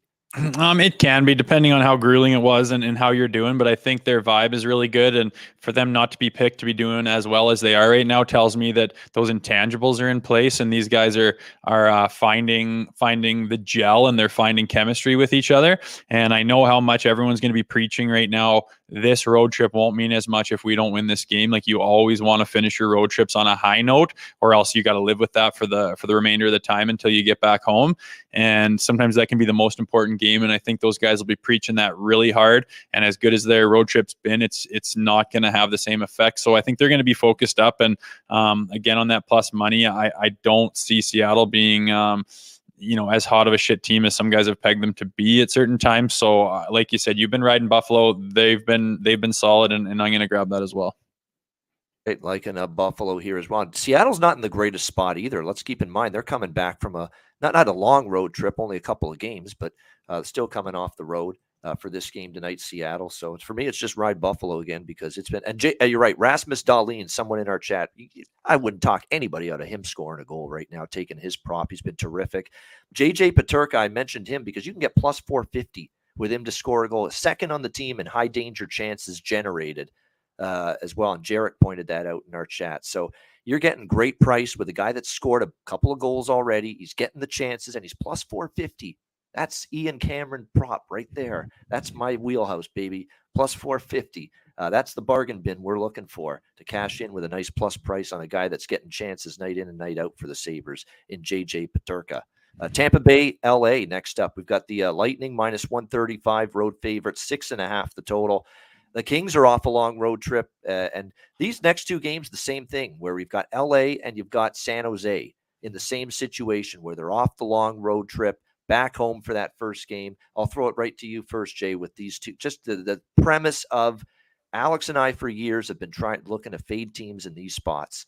We are off a very long road trip, especially when the West Coast team has been in the East, like LA has, and like San Jose has been as well, which we'll get to in just a second. You come home, you're a lot of miles on the road, hotels, back and forth, and you get home, and all of a sudden there's family distractions, and the kids and wife are around, and you pay your bills and do all this shit that you got to take care of, and it's a distraction, and you're tired, and then you go out that first home game off the road trip, and you stink it up. It's a stink bomb waiting to happen. You lay an absolute fucking egg. Happens so much. Is that true? It seems like these are always tricky spots.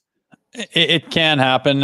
You get used to life one way or the other, and all of a sudden everything changes for you, and you get adjusting to other things that change within your routine, and it's easy to lose focus on what's going on and what you got to focus on. And when you get taken off the road or thrown onto the road, things got to change. And if you don't adjust to that well as a team, I think that can show up. But I like the Tampa Bay Lightning here. I think that their start hasn't been what they expect and what they're capable of.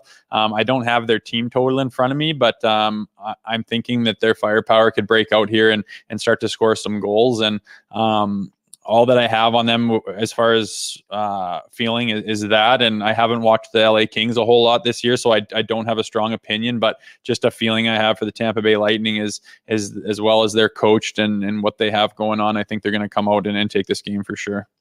And if you like Jay Rosehill's team total on Tampa, it's over 3.5 right now at plus 110. So you get you get at least a good plus price on that. Certainly a spot advantage for Tampa Bay. And LA is winless at home. And I remember taking LA at home, both of those home games, the Seattle game and the Vegas game to begin the year, found ways to lose. Actually, they played pretty well for the most part, admirably on the road trip. But it was at home. They lost those first 2 home games. Now they're back home where they're still looking for their first win at the Crypto Barn. Is that they're still calling it that stupid name, Crypto Arena or whatever? Crypto.com Arena, yeah. Crypto.com Arena. God, corporate sponsorship. What a bunch of sellouts we've become. Wonder how long that'll last. Yeah. Whatever happened to Maple Leaf Gardens? Whatever happened to just names where we kept the corporate shit out of it? Just straight, iconic names. Boston Garden. Now it's TD Garden. Now it's Fleet Bank, and it's Nationwide Arena. It's endless. That's another rant that I got to pump the brakes because I could go on about that for 5 minutes if I wanted to. Alex, what do you think here? Lightning and Kings. Yeah, I think not only were we talking about the spot of teams coming back home, but then you got on the flip side a Tampa Bay team heading on the road off of back-to-back wins. I think those two are even a stronger point, and that's something that Ian and I have both kind of looked at. Not just so much fading that team coming back home and trying to get reacclimated after time on the road, but having a team, wanting to start off on a good foot going out west. I think both spots kind of line up nicely here. So I like Tampa Bay in regulation plus $1.05. You don't get that price with Tampa Bay too often. And we predicted that they would struggle early in the season. And I think there'll be more chances to bet on them as the tide turns heading into November, December, and so forth. I think this is a team that gets back on track in the second half, get that kind of, hangover of 3 straight Stanley Cup final appearances, kind of out of the system and realize, hey, we got to get back on track. So it's not going to be many spots to bet on Tampa Bay right now, but I do think this is one of them. I think that offense can come alive. Vasilevsky going up against Jonathan Quick. He's looked good in some of his starts. It hasn't, turned into wins. Of course, his records don't reflect as good as he's looked in net for an aging goalie. He's still able to hang around, but I think Tampa Bay is going to put the pressure on him. I think Vasilevsky's going to outdo him. So Lightning in regulation plus $1.05. That's my bet for you. And for Tampa Bay, it's been 2 players carrying them offensively: Steven Stamkos and Braden Point. I mean, it's really amazing. Stamkos has been just on fire. 7 goals in 6 games to begin the year, 4 goals in 6 games from Point. And then everybody else on the team's either got 1 or a goose egg so far on this team. So it's really been the Braden Point, Steven Stamkos show. Actually, Corey Perry has 2 goals. And then other than that, everybody's got 1 or 0. So it's mostly been Stamkos and Point so far. So if you're betting props in this game, you might want to just target those 2 guys to do most of the damage in this one. All right, we've got Vegas and San Jose. It's funny, actually, I did Tampa, LA first to reverse the order, but that's okay. Vegas, San Jose, final game of this marathon show, minus 180 road favorites here, 6.5 the total. I'm going to double up on Vegas here in this spot tonight. This is a franchise that for the last decade, Jay, we've talked about how we've been in this business for 10 years, sports betting full time, Alex and I. And during those 10 years, I think the one thing we've seen consistently is the San Jose Sharks just playing awful in a first home game after a very long road trip.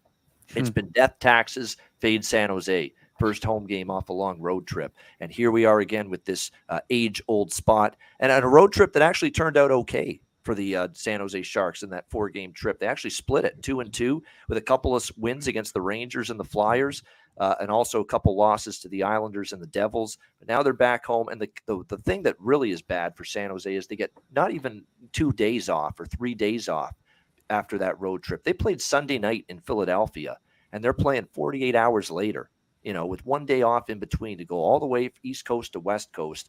I don't think they're going to have a sharp hockey game. Now, for Vegas, it's back-to-back for them after beating Toronto last night 3-1. But it's early in the season still. They haven't had a back-to-back yet this year, the Golden Knights. I think they can handle it. and I think they can take care of business here against the Sharks. And Adin Hill is probably going to be the goaltender tonight, you would think, for the Vegas Golden Knights, facing a team that he used to be with as well, the San Jose Sharks. So you would expect him to play pretty well in net. James Reimer has been confirmed in net for the San Jose Sharks, but I'm going to go with a double up here. I'm going to go Vegas in regulation, but I'm also going to go Vegas first period puck line in this game as well for the Golden Knights. The Vegas first period puck line, you can get that right now at around -0.5 plus 150 at Bet365. So there you go. My favorite book, -0.5 plus 150 with that Vegas first period puck line. And I'm also going to go with Vegas in regulation here in this game. And I think they'll be able to get this done within 60 minutes. Vegas in regulation, by the way, you can get that currently around around even money, plus 100, -110 is what we're looking at with Vegas in regulation. Alex, what do you think here? Golden Knights Sharks. Yeah, this is the first thing I bet this morning. Vegas first period puck line, right there with you on that. Like I said, we've been attacking this angle very similarly for a very long time now. And looking back just at the short list of numbers, 5 and 7 for San Jose, the last 12 instances where they've had that first game back home off a long road trip, but most of those wins came in previous seasons. They've been trending back to where they were at the height of the Sharks. That's the interesting thing about this trend. At the height of the Sharks playing well and being a Western Conference contender, a cup contender. Yeah, the Pavelski, Thornton, and Marlowe teams, and those great Sharks teams. Right. Yeah, and they were sucked in struggling the with spot this too. Yeah. So there's clearly something to this. It's deeper than just the lineup on the ice. There's something structurally to this. And of course, if you go back to that shortened season, they had 13 games on the road before they ended up coming back. And sure enough, it was against Vegas. They lose 3-1 in that spot. So no matter what year it is, this has just been a good betting angle. And obviously with the inflated price, even regulation, you're laying, like I said, $10, $15. I'd look at that, but I feel more confident with Vegas coming in and getting out of that first period with the lead. And like you said, the Adin Hill angle is interesting because we always talk about, players facing their old team for the first time. Usually we're talking about it in a situation like we are with Colorado and New York, where Georgiev, his whole career was in New York, and all of a sudden that first time back. Well, Adin Hill's career started with the Arizona Coyotes. He actually went 4-2 against San Jose in 6 games against them, and then played his longest time, logged his most minutes of his career to date with San Jose last season, and now facing his old team. So I think that angle kind of is amplified a little bit more. Not only is he playing his old team, guys he was just in the locker room with a year ago, but he's already had good numbers against San Jose. So all of that together definitely leans forward. Should be a good night for Vegas. And of course, this would be Phil Kessel, like I said, breaking his Ironman streak, 990 games. I don't know how Vegas didn't give out free hot dogs last night for him tying the record. Like, how did you miss that opportunity to give everybody one free hot dog? I don't know, but kudos to him. 17 years to play that long. That is a hell of an honor, no question. So maybe we see him get on the board tonight possibly as well. That might be worth a shot, but I like Vegas first period puck line at plus $1.50 tonight. Yeah. All right, there we go. That is hard to wonder why they didn't give out those dogs, but no, I like Vegas as well. Just after the game they played yesterday against Toronto, they just seemed like they were really well-rounded, and they're on top of their game right now, and they know how to start a game especially. So I like that first period puck line as well. And then after hearing from you guys what's happened to the Sharks after getting home from the road, I like in regulation as well. So totally agree with you guys there.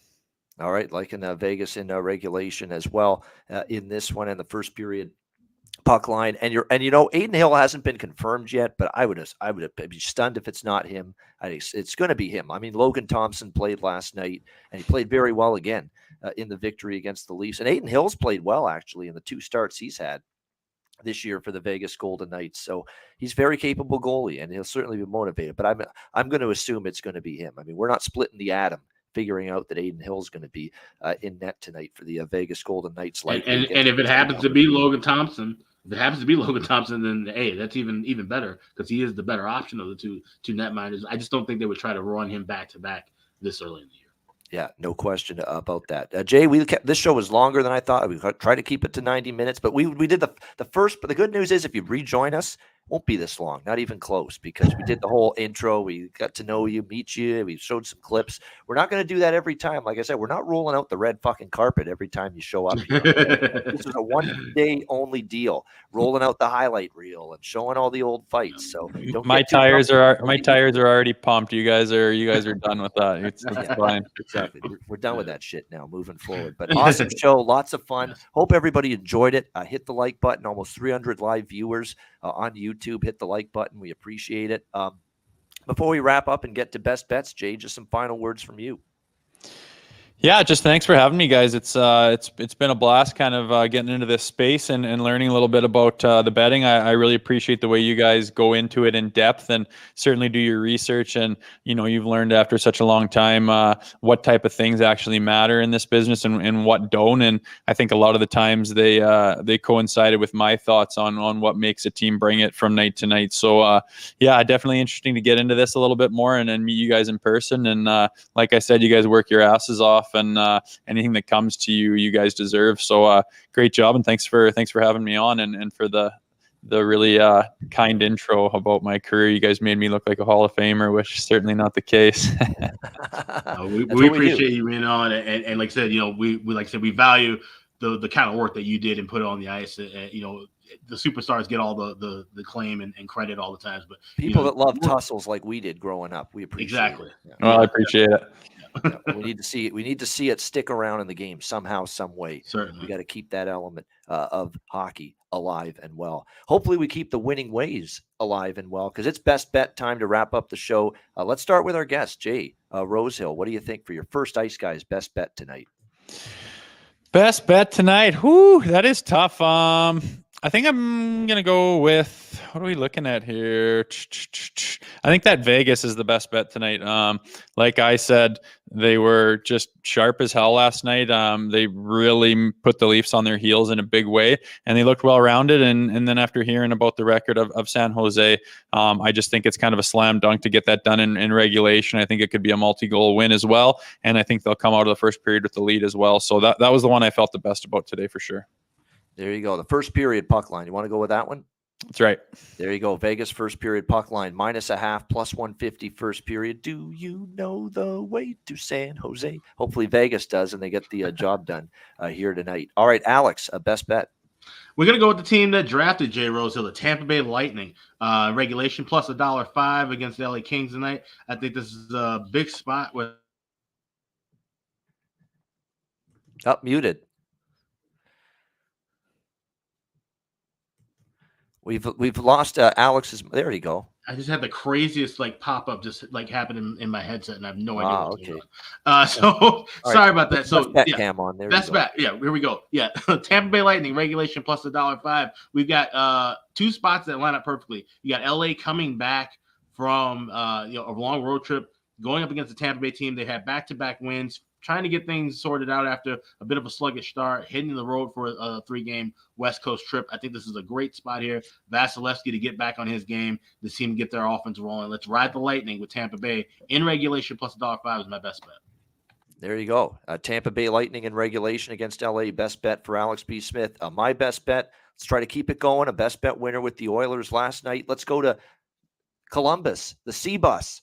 Arizona, Columbus, over 6.5 for me, -120. I like that one quite a bit. We saw 19 goals in 2 head-to-head meetings last year. Coyotes and Jackets, 2 bottom-tier defensive teams in the NHL. Goaltending we don't necessarily trust. I think both teams just roll that puck out there, go back and forth, exchange goals in what should be an entertaining and high-scoring affair. Coyotes, Blue Jackets, over 6.5. For my best bet here on this Tuesday NHL card. And that's a wrap for this edition of the Ice Guys. Thanks to everyone for joining us. Don't forget the live betcast tonight, 7 p.m. Eastern. So it's a mini break for us, and then we're back at 7 p.m. Eastern with the betcast. DM any Alex or I if you want to join us on the betcast for sure. We appreciate and thank our special guest, Jay Rosehill, for joining us. For Alex P. Smith, our special guest, Jay Rosehill, I'm Ian Cameron. Have a great Tuesday night. We'll see you for the betcast tonight, 7 p.m. Eastern time. Bring your booze as well. Get it ready. Definitely. We're going to be bringing it. Live betting, commentary throughout the night, and all the NHL action. Join us for that at 7 p.m. Eastern time. We'll see you then for that. The Ice Guys Betcast presented by National Hockey Now.